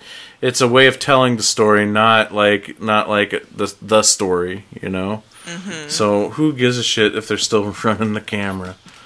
But I think they even, and that's also, I kind of hate it because I feel like the filmmakers have to react to that. And I think they kind of do write that stuff off with, like, it's a lot of, like, head cams and shit like that or whatever. yeah. But yeah, it's pretty good. Sam, have you seen it? No, I haven't. Yeah, I mean, I don't know what your stance is on found footage, but I think it's definitely worth a watch if you're not a fan of found footage, because again, you can get sucked into the story. It's one And of the better ones. Yeah. And it's not one of those found footage of like, oh, it's a creepy noise, and that's our whole scary moment. There's actually some really cool like effects in it, and some really amazing elements of like demons and ghosts of past people and whatnots and. Yeah, I always liked the catacombs as like a place. It just seems really creepy. Yep, and they do a good job with it too. Yeah. Yeah. For sure. Now, Brian, you're quiet. I'm assuming you haven't seen it either. No, I did. I just didn't like it. Oh, okay. Oh. What were your issues with it? I'm curious. It was a long time ago. I don't remember. I saw it when it first okay. came out on video, and I didn't like it, and I didn't watch it again, so I don't remember much about it. All right, fair enough. That's fine. Cool. So, what else did you have on your honorable mentions list there, Terry? One, I think this one counts. P2. Is that underground enough in a parking garage? I'll take it. I thought it counted, so Sure. I'm gonna say that one. At least the bottom level. Yeah. I've never seen P2. Yeah. Well, it all feels like it's underground for sure. Yeah, I've always yeah. liked that movie. I've heard good things, but yeah. Mm-hmm. Any others? Honorable mentions. Mm-hmm. I'll mention a TV episode that I saw recently from Monsters, the TV series Monsters. Oh, nice. Yeah, from the 80s. Yeah. Yeah, there's an episode called Far Below, and it stars Barry Nelson from The Shining. He played the hotel overlook manager. Oh, You might okay. remember him. Yep. But apparently this was like his last role. I think he must have retired after this. But the episode is about like this sort of underground security like team. They like work security on this subway system. But what they actually do is like there's like these Sasquatch type creatures that are like in roaming the subway tunnels, and they're like taking them out to sort of I guess save humanity or something. But there's like some like bureaucrat guy comes down to like interrogate this guy and like find out what he's doing, because there's like some funding issue. But he's like, hey man, we're check this out, and he's like showing him like all the security footage. But anyway, the episode goes along, and then eventually the twist is that he's got one of these Sasquatch creatures locked up, and apparently he's been like fucking it. It's like his wife. Whoa. and it like attacks him. but she's like pregnant too, so they're like gonna have some hybrid man squatch child. That monster show was one of the crazier of the 80s horror anthology TV series. And it feels like it was nothing more than like an opportunity for effects artists to shine. Yeah, Because every episode was about a monster, so... yeah, and I love how like low budget all the episodes were. Like a lot of them took place in like one room. Yeah. Yeah, Like- well, it was Laurel Productions, the same production company that did Tales from the Dark Side, so... But even Tales from the Dark Side felt like kind of higher budget. Have you watched it lately? Have you gone back and rewatched some of those? Yeah, I mean, they're great, don't get me wrong. It's still my all-time favorite horror anthology. That's probably just because the Laurel Production Association with George Romero, but that's neither here nor there. But yeah, there's some of those episodes that look pretty damn cheap, too. Even when they try to look bigger, they still come off as pretty cheap looking. sure. But yeah, it's a good series, and that's I think one of the better episodes for sure. The only episode of Monsters I remember is the zombie one with Tempest Bledsoe from The Cosby Show. She was in an episode where her family were zombies, or she was dating a zombie or something like that. I don't remember. Any other honorable mentions, Sam? I mean, heck, there's a lot of good underground movies. Graveyard Shift is a good one. Yep. I'm surprised that one didn't get brought up, especially after bringing up Deadly Eyes. Yeah. I wanted to rewatch it, but couldn't get a hold of it. But yeah, Brad Dourif in that movie is awesome. Brad Dourif in any movie is awesome. Exactly. Yeah. And like Sam said, that's the only reason I didn't bring it up, is I didn't get a chance to rewatch it again recently enough to have some new stuff to say about it other than Brad Dourif rules and it's got a cool bat monster. Yeah. Has anyone read the original Stephen King story? Not I. No. That it goes a lot further than the movie does, because in the movie you just Really? get that one bat monster, but in the King story, the further down they go, the more creepy, weird, deformed, like the further along this divergent evolutionary path the creatures get. So there's no giant bat. It's rats in the King story. So the first few levels of this sub basement that they're going down are just bigger and bigger rats, and eventually you start getting eyeless albino rats with no legs that slither around like snakes, and rats that have wings like bats that can fly. So it's more of an entire ecosystem rather than just one monster. So it's like the Gremlins 2 of rat movies. Something like that. Yeah, sure. Nice. Brian, what about you? Any other honorable mentions? Has anyone seen the movie Grimm? Oh, no, and I knew that was one that you were prepping for this episode, too. Why don't you tell us about it?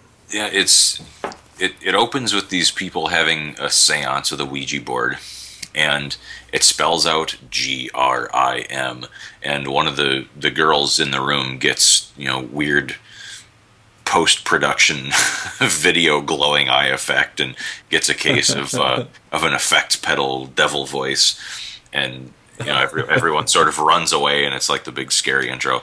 And then there's these spelunkers who are getting ready to go down. There's some kind of geographical survey team who are going to investigate these strange subsidences in the countryside around, well, quote unquote Virginia. It actually was filmed around Gloucester, England, and it looks like England and not Virginia, so you can totally tell.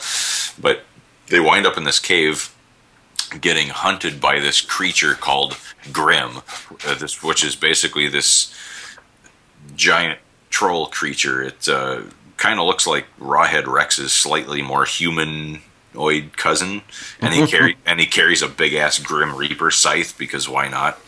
The monster suit was apparently created by Neil Gorton, who is the guy who's been building most of the practical effects monsters for Doctor Who since its relaunch in 2005. So that I'm sure Jason's really excited about that. Congratulations, you were able to get a Doctor Who reference in this episode. Because I think every time I mention either Godzilla or Doctor Who, Jason has this tiny embolism.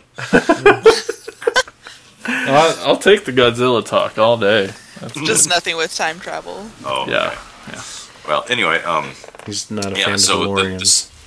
apparently the seance at the beginning unleashed the creature. We never really find out why or what. It's got some tie to one of the women who was involved in the seance, but it's never exactly explained what. There's not really a lot of plot to the movie. It's mostly just, let's get some people down in a cave and get them eaten by the monster. When I was looking for some production information on the movie online, which there really isn't any of, the consensus on the internet seems to be that this movie is just about the worst thing ever, and I don't get why. And whenever I see people saying that about a movie that's at worst mediocre, I can't help but think they're kind of new to this game. Like, you just haven't seen enough bad movies to know just a kind of okay movie. But yeah, there's no plot. The acting sucks. It's basically all just an excuse to get the expendable meat into the cave. But the movie does not lack enthusiasm. There's plenty of neat gore scenes, and the Grimm suit is a really solid piece of monster making. And, the whole thing was shot pretty much all in real caves, which has to be a huge pain in the ass. So, the filmmakers must have believed in it enough to take on that undertaking of shooting a movie in actual caves, because that can't be easy. But it's never going to show up in any best of lists, but it's worth watching. There are worse ways to spend your time than getting hammered and watching a troll chop up torsos with a meat cleaver. So Yeah, and I can see the cover in my head too. It's kind of a profile shot of the monster's face, right? Yeah. And because I read about it in Fangoria. It came out in 1995, and I don't know if they still do, but Fango used to have a coming soon on video kind of like a little preview section, and I remember seeing the Chopping list. Chopping list. There you go. Yeah. And I remember seeing the picture of the cover, and it's like, oh, that's a really cool looking monster, and being like really excited for this, and actively looking out for it in the video store when we'd go to rent movies. And yeah, it's fun. Cool.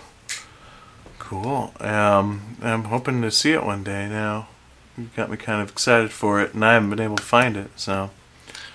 I think I got the DVD through Netflix the last time I watched it, so I don't know if you have that service through them or just the streaming. Yeah, I just got streaming. Any other honorable mentions from you? No, I guess that's about all I got. Okay. My honorable mentions, obviously, The Descent. I feel like we've probably talked enough about The Descent on this show, so. No, you can never talk enough about The Descent. It's awesome. Well, that's true, but I don't feel bad about not going into it on this episode, even though it's like the movie to talk about with this theme. But it got some mentions here and there. Raw Meat. You've seen Raw Meat, haven't you, Brian? Oh, yeah. I actually rewatched that one again for this episode and completely forgot to write down notes on it. But it's so much fun. Yeah, it's a lot of fun. Donald Pleasance at, like, cranked up to 11 Looney Tunes. And even has, like, a bitchy cat fight with Christopher Lee, which is awesome. Yep. Wow. Yeah, that movie's great. It's basically people that have been trapped in this like subway tunnel for all their lives, and so it's this cannibalistic inbred family that starts hunting down people and killing them, and the police are trying to figure out what the fuck's going on. So it's a good one. It's awesome. What Waits Below? I just finished watching that one today, right before recording the podcast, and that one kind of felt like it was going to go down the road of Descent. It was like a mid-'80s movie, so it felt like a lower budget mid-'80s version of The Descent, but definitely not as good at first. But then it takes like a more of a Time Machine or Journey to the Center of the Earth, no budget generic version instead. It felt very much like a 60s, early 70s sci-fi film once you discover the creatures, because basically the military's trying to set up base in this cave, and they send these like scientists in at first to to find out if the cave is safe for them to set up this like radio transmitter. And come to find out, there's like this group of cave dwelling cannibal tribe, like albinos that are living in the cave. I wouldn't even say they're cannibals, honestly. They don't eat anybody. I just instantly go to cannibals. But these like albino cave dweller tribe people that like, and the thing that makes me think of like 60s sci-fi is that it's not like in The Descent where they're humanoid, but they're more bat-looking and they're kind of hunched over or whatever. No, these are just look like human beings, but with like extended foreheads, crazy-looking contact eyes, and just super white skin. But they, in like, you would imagine in a horror movie, those type of creatures, those type of beings would be kind of hunched over, maybe walking a little bit more animal-like. But 60s sci-fi is when those type of creatures stand like even more erect, where they're like purposely trying to stand as straight as they possibly can. That's my definition between the two there, and that's what they do. They're like trying to stand as tall as they can, and like they speak their own language, and their voices are like amplified, or like they have like an effect on them that sounds so unnatural. Their skin is all white, their hair is white, and the hair is all perfect and clean, and they wear clothes, and their clothes are all white and perfectly clean, and these people live in caves, so it's definitely that is definitely away from reality altogether, and makes it feel like more like a cheesy 60s sci-fi movie more than anything else, or 50s.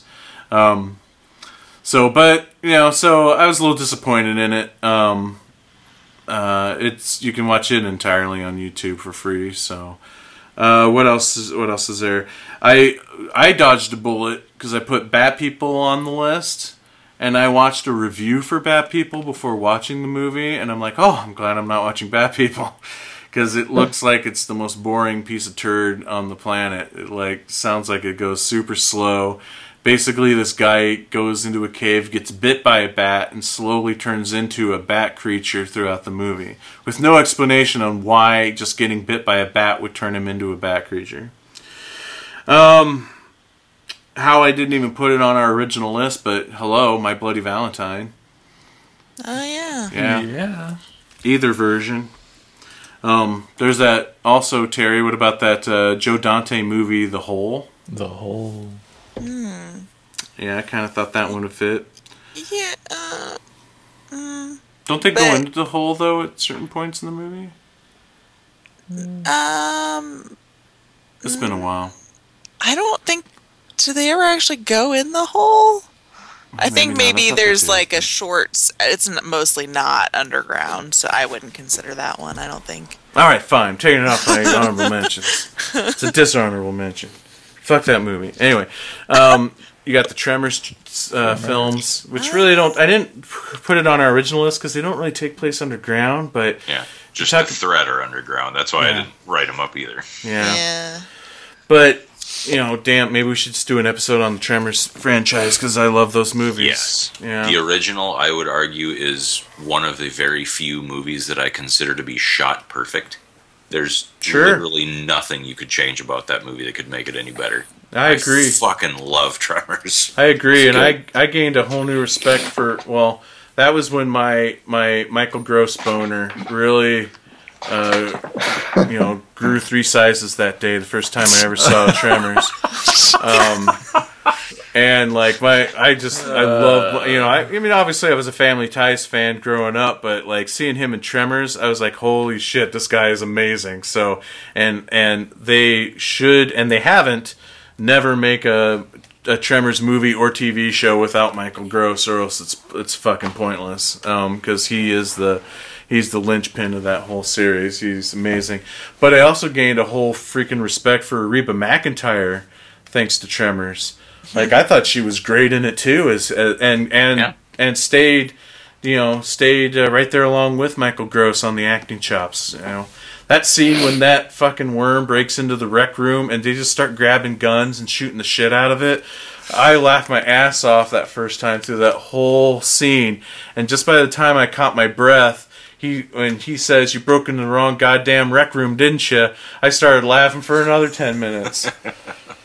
Oh my god. Oh, those movies are awesome. Yes, they are. I like that idea, doing a whole dedicated thing to them. Flyboy won on that one. What's that? And there's Flyboy won on that episode. yeah. there's another movie that I almost watched for this, but didn't for the same reason, because it's only the monsters that are underground. The movie doesn't take place there, called The Burrowers. Oh yeah. Okay. It's sort of a western, kind Yeah, of based on the same idea as The Searchers, where it's like a posse trying to find some of their townsfolk that went missing, and they think Indians took them, and it turns out to be these weird ass monsters that tunnel under the ground. Yep. I remember that one. I had never seen it, but I remember reading about that one for sure. Yeah. And then the last one is another one I watched for the episode, but it wasn't on my original list either. I was going to put it on the list, and I didn't think I'd find it anywhere, but then I ended up finding it on, where did I find it? On Hulu, I think. Hulu? No, Shudder. It was on Shudder. Demonoid. Anybody seen Demonoid before? Early 80s movie?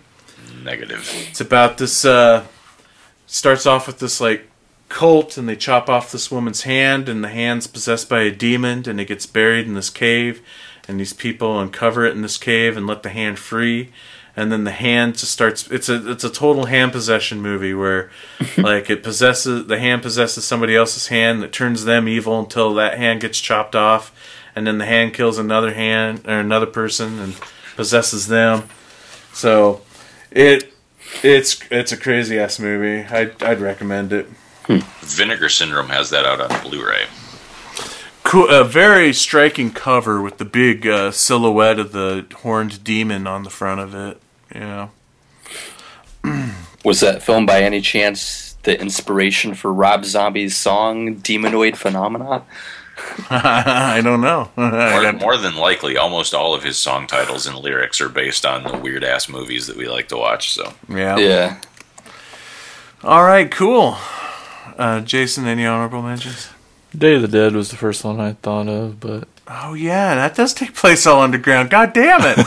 I could have been talking about George Romero this whole episode. you still kind of did. That's true. Like every episode.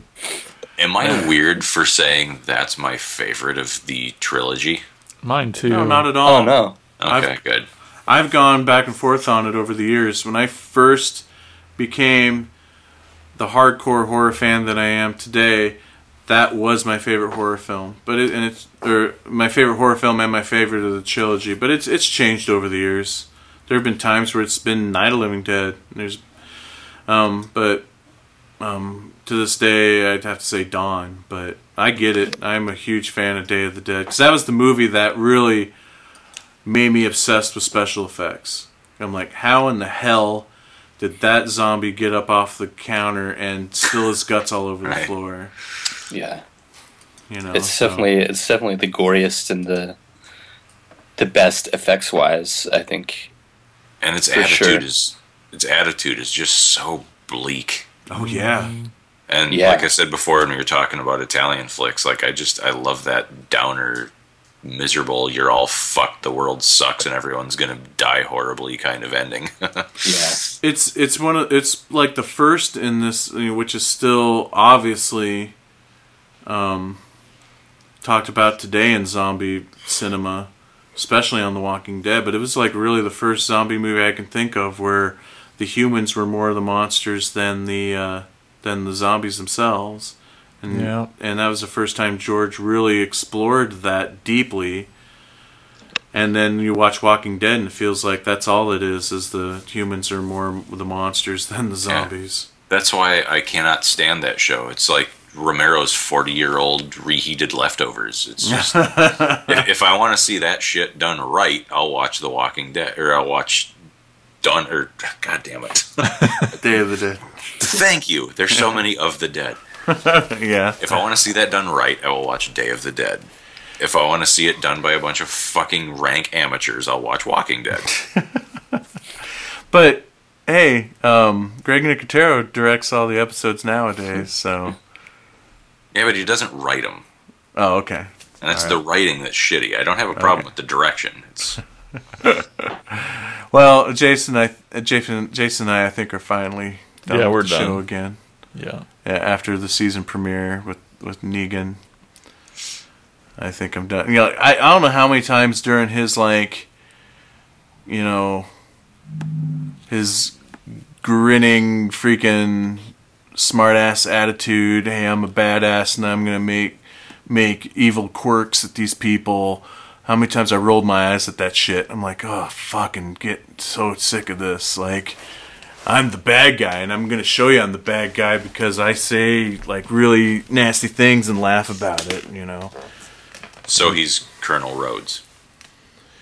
without as much profanity. Yeah.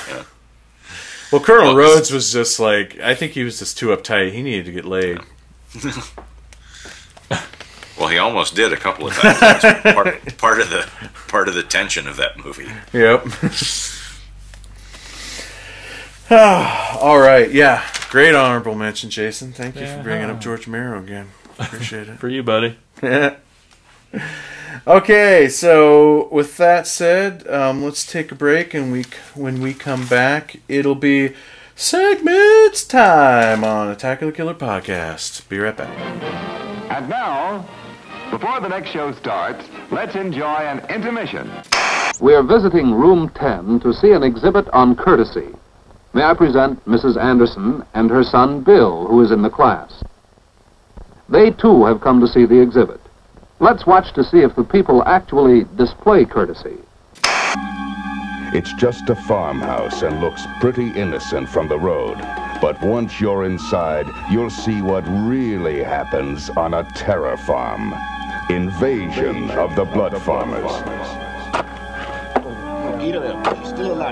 Coming in the dead of night, coming to plant the living and harvest the dead.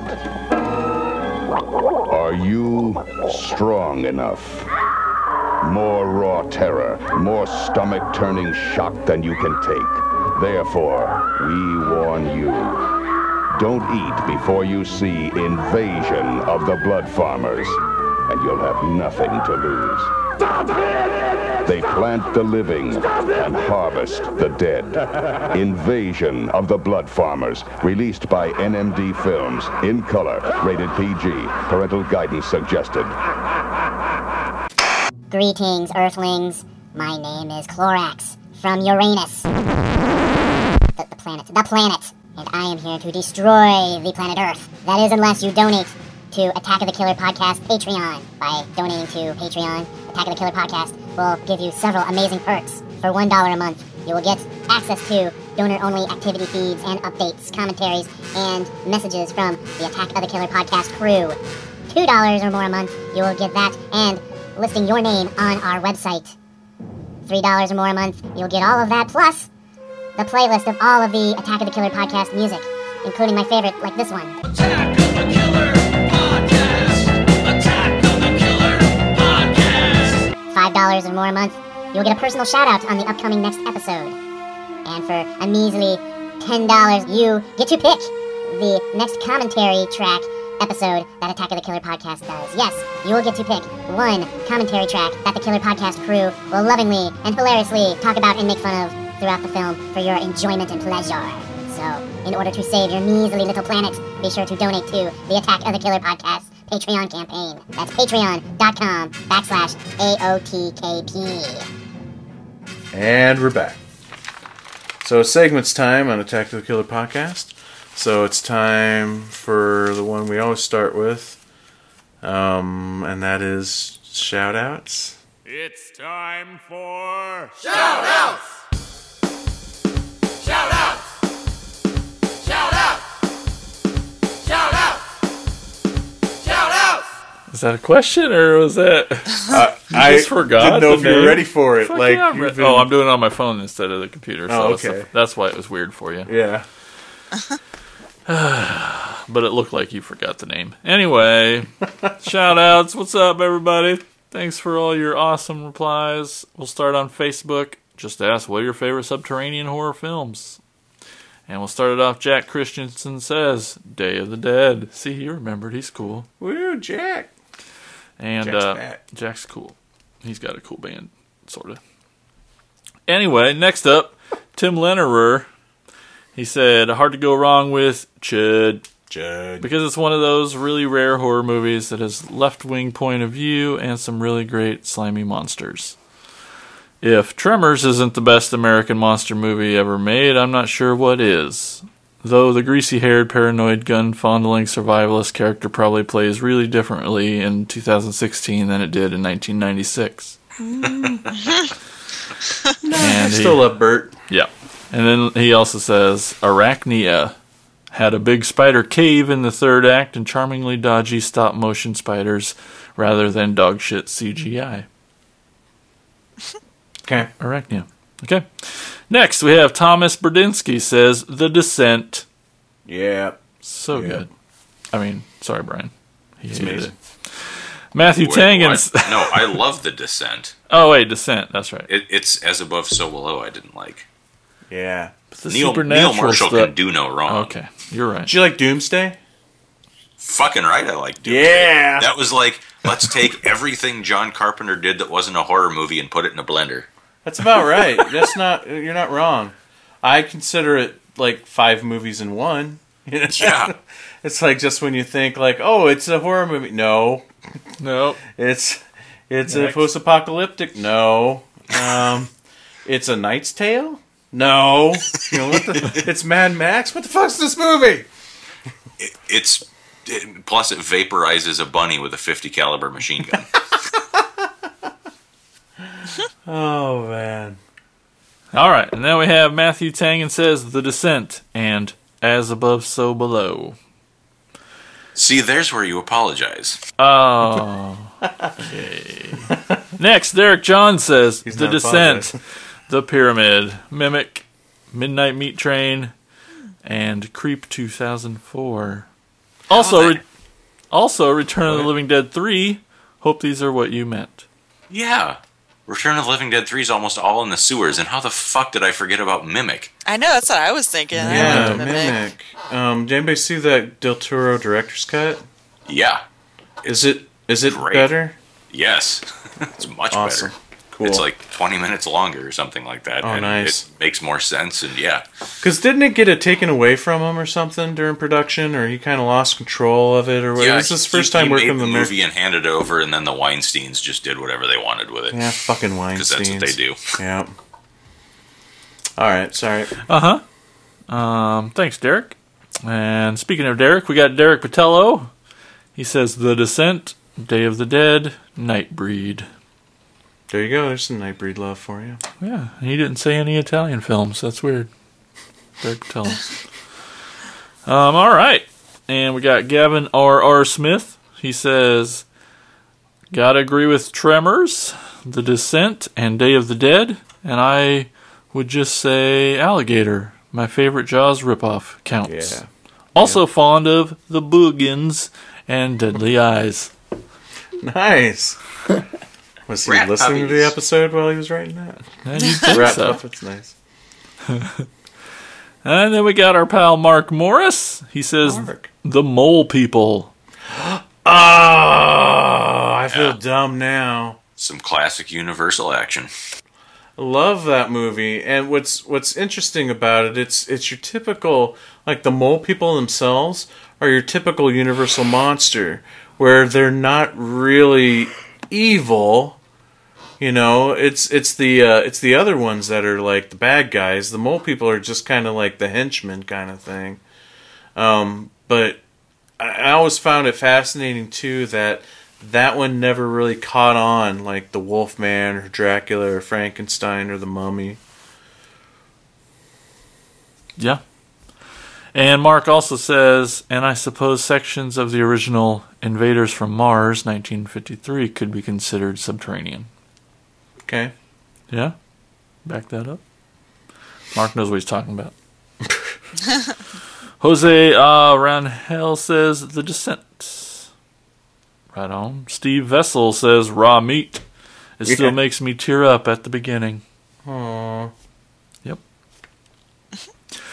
Nick Leadham says, I thought 10 Cloverfield Lane was pretty good. Didn't care much for the last act, though. So you gotta watch it, Mike. Alright. Ben Smasher says, I don't even know what that is. Like, there's enough letters there, he could have typed that into Google and found out. Anyway. Oh, Ben, subterranean means underground. Yeah, don't type that, you said. Yeah, don't type in underground. Jean-Claude Campbell Moreira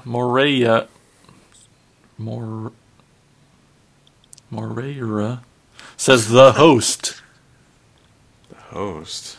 Yeah, it's a Korean, South Korean monster movie from about 10 years ago or so. I just don't remember the I know it. I underground just part. don't remember anything. That movie's taking place awesome. underground. A great deal of it takes place in the sewer system. Again, when it takes sewer. those two little girls, it takes them into its lair and it's in the sewer. It's in so the sewer, yeah, that's probably right. about half the movie takes place underneath the city. God, that movie kicks ass. It is kick ass, and I'm not the biggest fan of like misshapen, like the current generation of like misshapen CGI monsters. Like the original Cloverfield monster, I'm just like, he is too tall for those skinny ass legs. He would like break in half, you know, like physical attributes that defy the laws of nature. You know, like overly designed monsters. But there's something about this that like totally mutated tadpole in The Host that I think looks fucking cool. Yeah.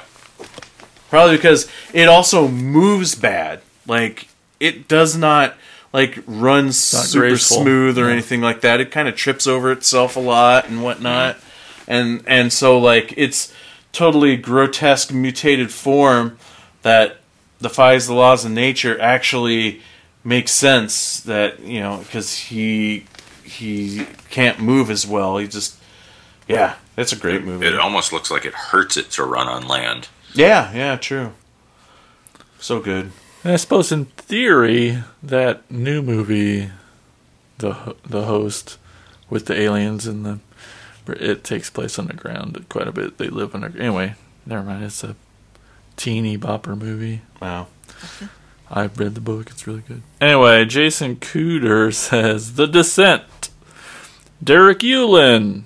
Derek says Graveyard Shift.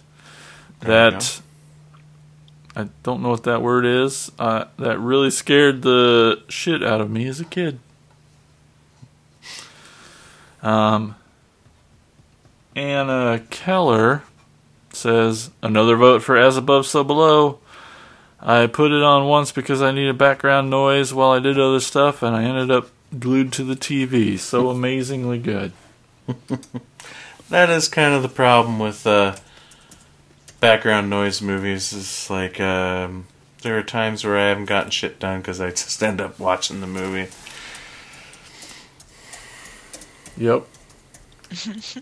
And then we had James M. Hedrick says, Chud. Sue Pitcher says, y'all are crazy. She probably doesn't talk like that, but I want to say it that way. Y'all are crazy. I did see Invaders from Mars, 1953, in movie theater because I'm old as dirt. I like Sue. She talks funny. Our pal Amber. Thanks for listening, Sue. Appreciate Thanks, it. Sue. Please come back. Amber Collins Tracy. We know her. Yeah? She says, Chud and The Descent. And lastly, the best comment of all, because I don't know if it's on the right post or not, this person posted. I'm so confused by it, but maybe you guys can help me. It's Kay Colliner Ernst says, I'm going to stick with ghosts because I'm not good at picking the sex of babies. Heart, shirt is awesome. Kay, I don't know what's happening. I'm too afraid to say What the anything. fuck? I'm gonna stick with ghosts because I'm not good at picking the sex of babies. Like, in what conversation does that even make sense? Like, Is he like quoting a movie? I don't know what's happening. But the I think- shirt is awesome, she says. If it wasn't for my horse, I never Right. would have Never left spent college. that year in I spent college. that year in college, yep. It's exactly the same thing I thought. Oh my god, that's like the greatest. Who is that? Kay Colliner Ernst. You win, Kay. Yep, It was you got comment written of the in night. English, written in English, sent through Google Translate into Chinese, sent through Google Translate into Portuguese, sent through Google Translate into ancient Greek, and then back into It English. has to be. And that's what you get. I'm going to stick with ghosts because I'm not good at picking the sex of babies. Can we name the episode that? I wish. It's too long. Okay, we're not making fun of you. We just don't know what the hell's going on. I don't care. That's fucking amazing. I'm not making Or fun if of you that's at a all, movie. Kay. You're my idol. I want to see that movie. That's all I know. Well, that's all we have on Facebook, and over on Twitter, we got Slaughterfilm at Slaughterfilm1 says, Chud. Hey, and that's shout-outs. Shoutouts! Woo! Yeah. Oh, that's amazing. Yeah. I'm gonna stick with ghosts because I don't know How to pick how to pick names of babies. That's beautiful. That's poetry. Brian thinks they might have been trying to describe the plot of The Seventh Curse. I think it's a haiku. actually. Maybe it's a haiku about their... Well, it's not in the correct format if it was a haiku. Oh, Terry would know. You can't. You It's can't 3 lines restrict. if it's a haiku. You can't restrict art, Terry. You just can't Well, call it a haiku, Mike. is a specific form, so yeah. Zoom tight. Hey, speaking of Terry... So speaking of Terry, it's time for her segment, Wicked Women with Wear Tear.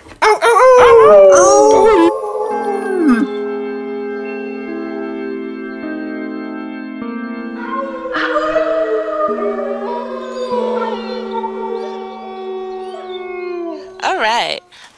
Tonight I'm going to talk about one of everyone's favorite scream queens, Miss Barbara Crampton. Yay, Barbara Crampton! She's pretty awesome. Her first acting gig was back in 1965. She started out on an episode of Days of Our Lives. She did a couple of TV things after that. Her first big movie role was in De Palma's Body Double. I have not seen this movie. Has anyone else seen that? Mike Got it has, on but he's VHS. Nice. But yeah, anyway, so that was her first big movie, and then she did a comedy called Fraternity Vacation. Mm-hmm. Yeah. But her big debut on the horror scene was in Reanimator, which so many people Oh, love that was her her. for. Yeah. Then her next big movie was Chopping Mall, another one of Mike's faves. Yeah. Then she kind of catches her groove in the horror realm here, and she goes on to do From Beyond, which we just did an awesome commentary track on recently, FYI.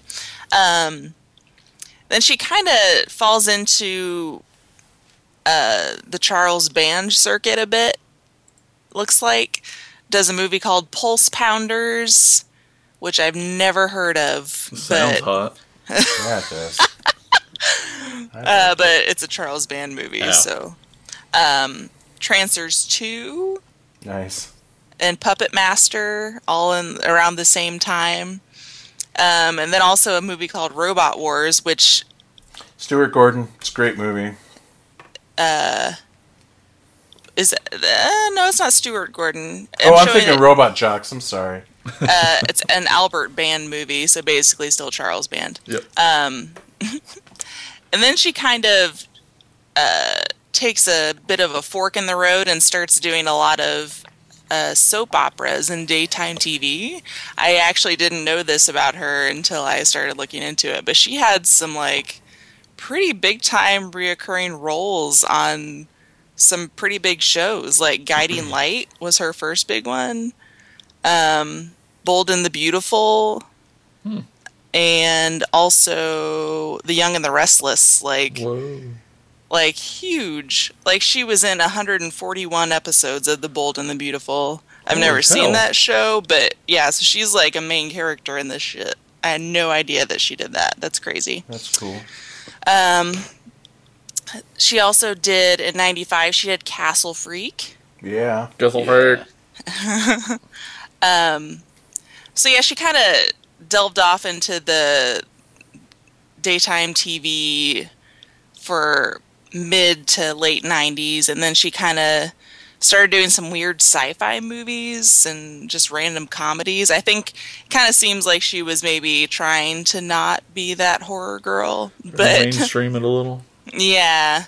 And then, well, let's see. Oh, and she was in The Young and the Restless too. Did I say that already? I did. Yep.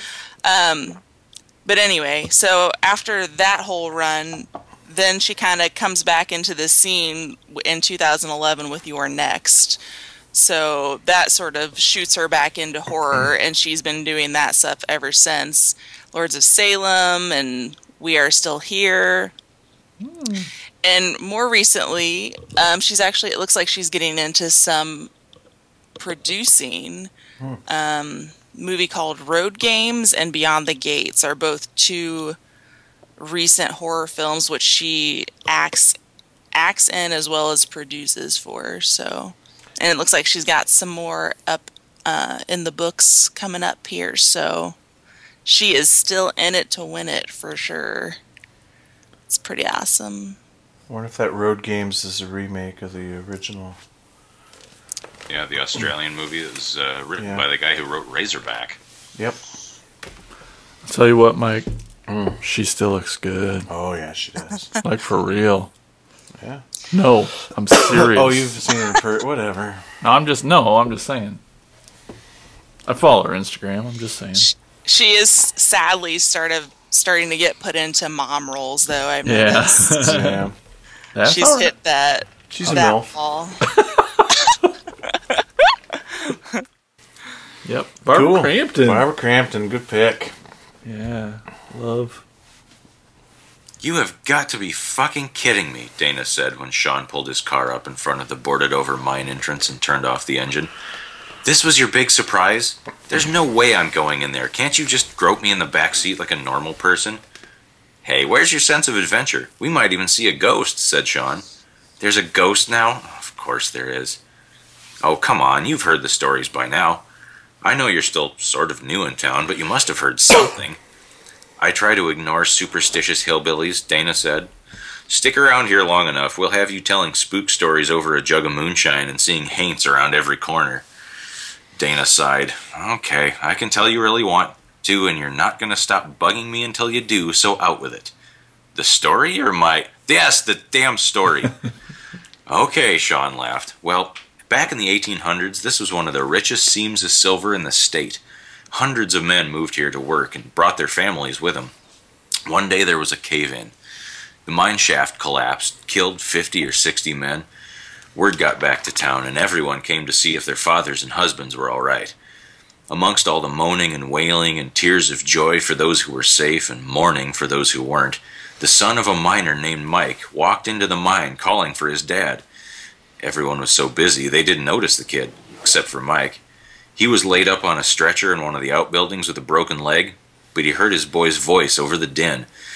He tried to hobble out after him, but the busted leg made him too slow, and with everyone shouting and hollering, no one paid any attention to one more hurt man shouting and hollering.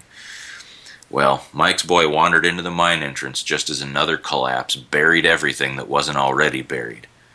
Oh my God, that's terrible, Dana said. Not as terrible as what happened next. Mike went mad with grief, blamed the whole town for what happened. As soon as his leg healed up, he took his trusty pickaxe and took his revenge.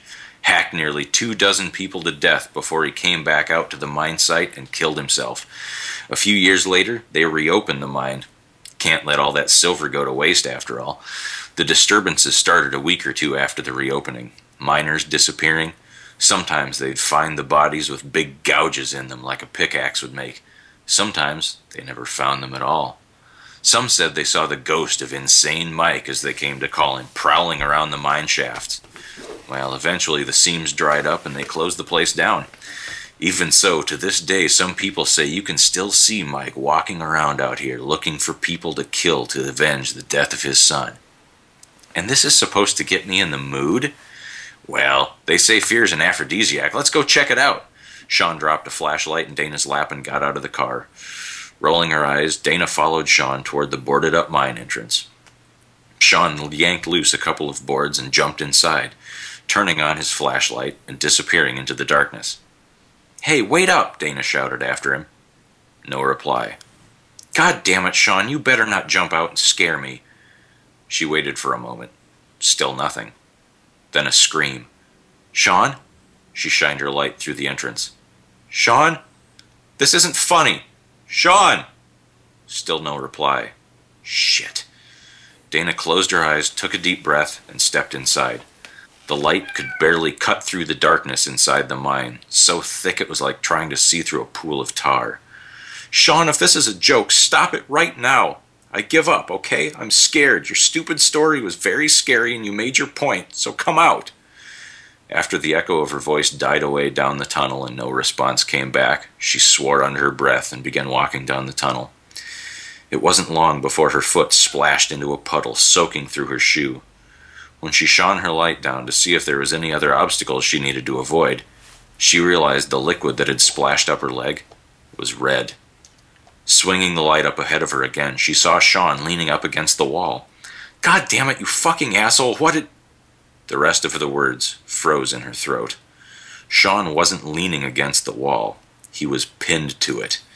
Fragments of skull and gobbets of brain dribbled down over his face and embedded in his forehead, driven in with such force that the point was buried in the rock wall behind him, was Insane's pick.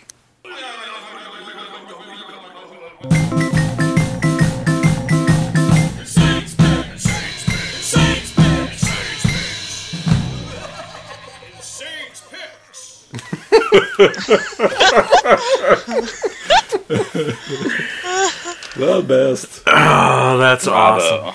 Yes. Thank you. That's so good. My pleasure. The only problem is I can't live up to that, man. Keep writing these amazing intros. I can't live up to it. So this Insane's Pick is a movie I watched for this Halloween season. I've been wanting to see it for a long time, and Shudder again had it on there. And that was the WNUF Halloween special from 2013.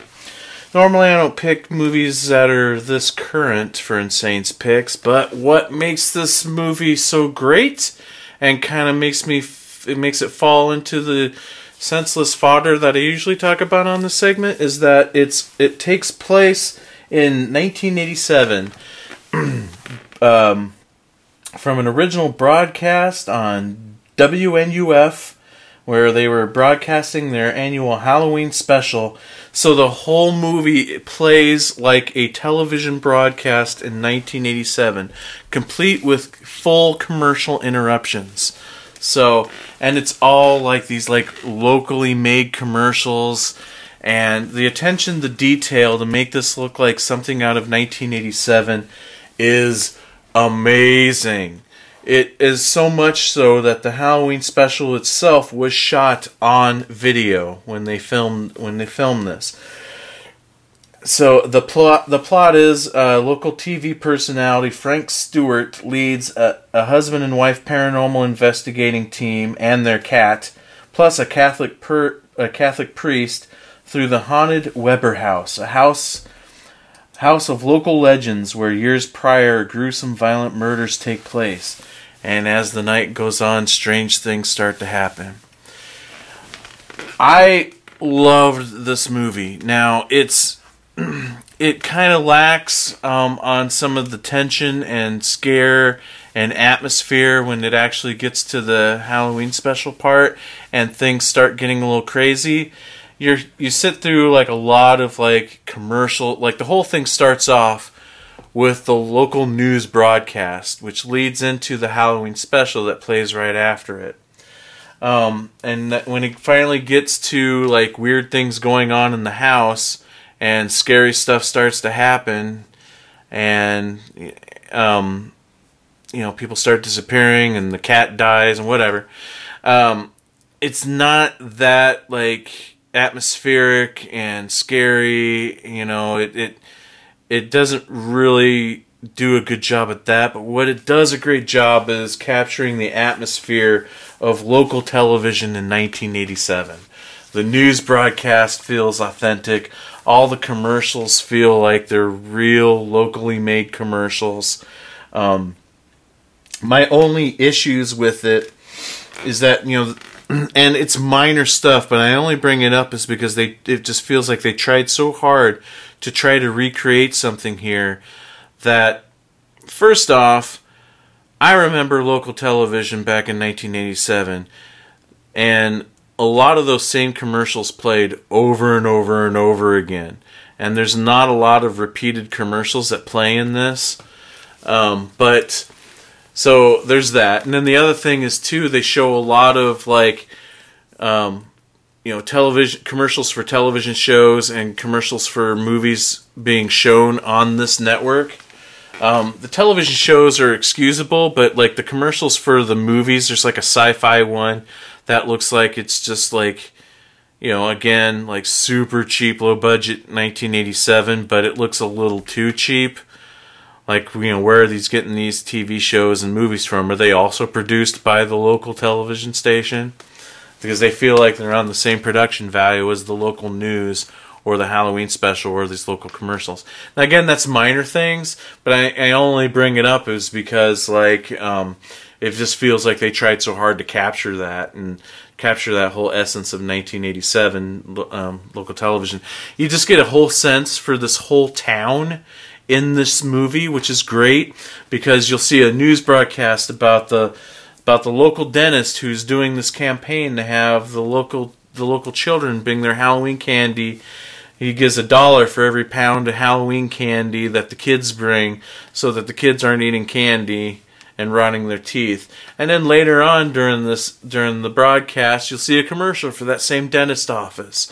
So it's cool little connected dots like that makes this so compelling and fun and such a nostalgia piece for people like me that grew up in the 80s. Now, if you're looking for something, rather Paranormal Activity or Blair Witch Project, you're not going to get that at all in this. Like I said, when it gets to the actual horror part of this, it's not scary at all. It feels like this is played more as a nostalgia piece and also played for laughs more than anything else, because there's a lot of funny stuff in it. And it's listed on IMDb as a horror comedy. But I really appreciate what they've done here. It's something different and unique, and it's a lot of fun, and I highly recommend checking it out. I even like how far they went as far as they did a whisper campaign when they made this movie, where they would go to like a local VHS convention in Pennsylvania, and they took like about 50 copies of the movie with them on VHS and just left them kind of spread out through the convention for people to find and take home and watch. And then also when they were in Baltimore, they would throw copies of the VHS tape out of their car windows for people to find and pick up and watch as well. So if they were really trying to go for trying to trick the audience into thinking that this tape is real, again, I take issue with some of the production of some of the commercials, especially ones that are supposed to be of movies and whatnot. So it fell a little short on that aspect.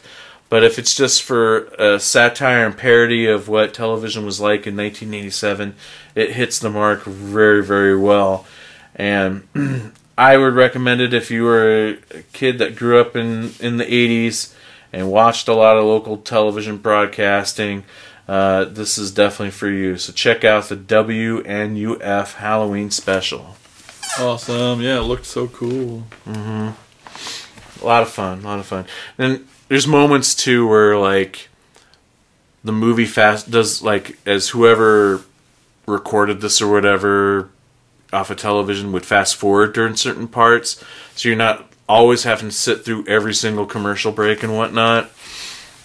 So that's kind of appreciated too, because they wanted it all there, but they also realized too that no one's going to watch like a 3 hour of like local commercials and news and all that stuff. So that's it. That's this episode of Attack of the Killer podcast.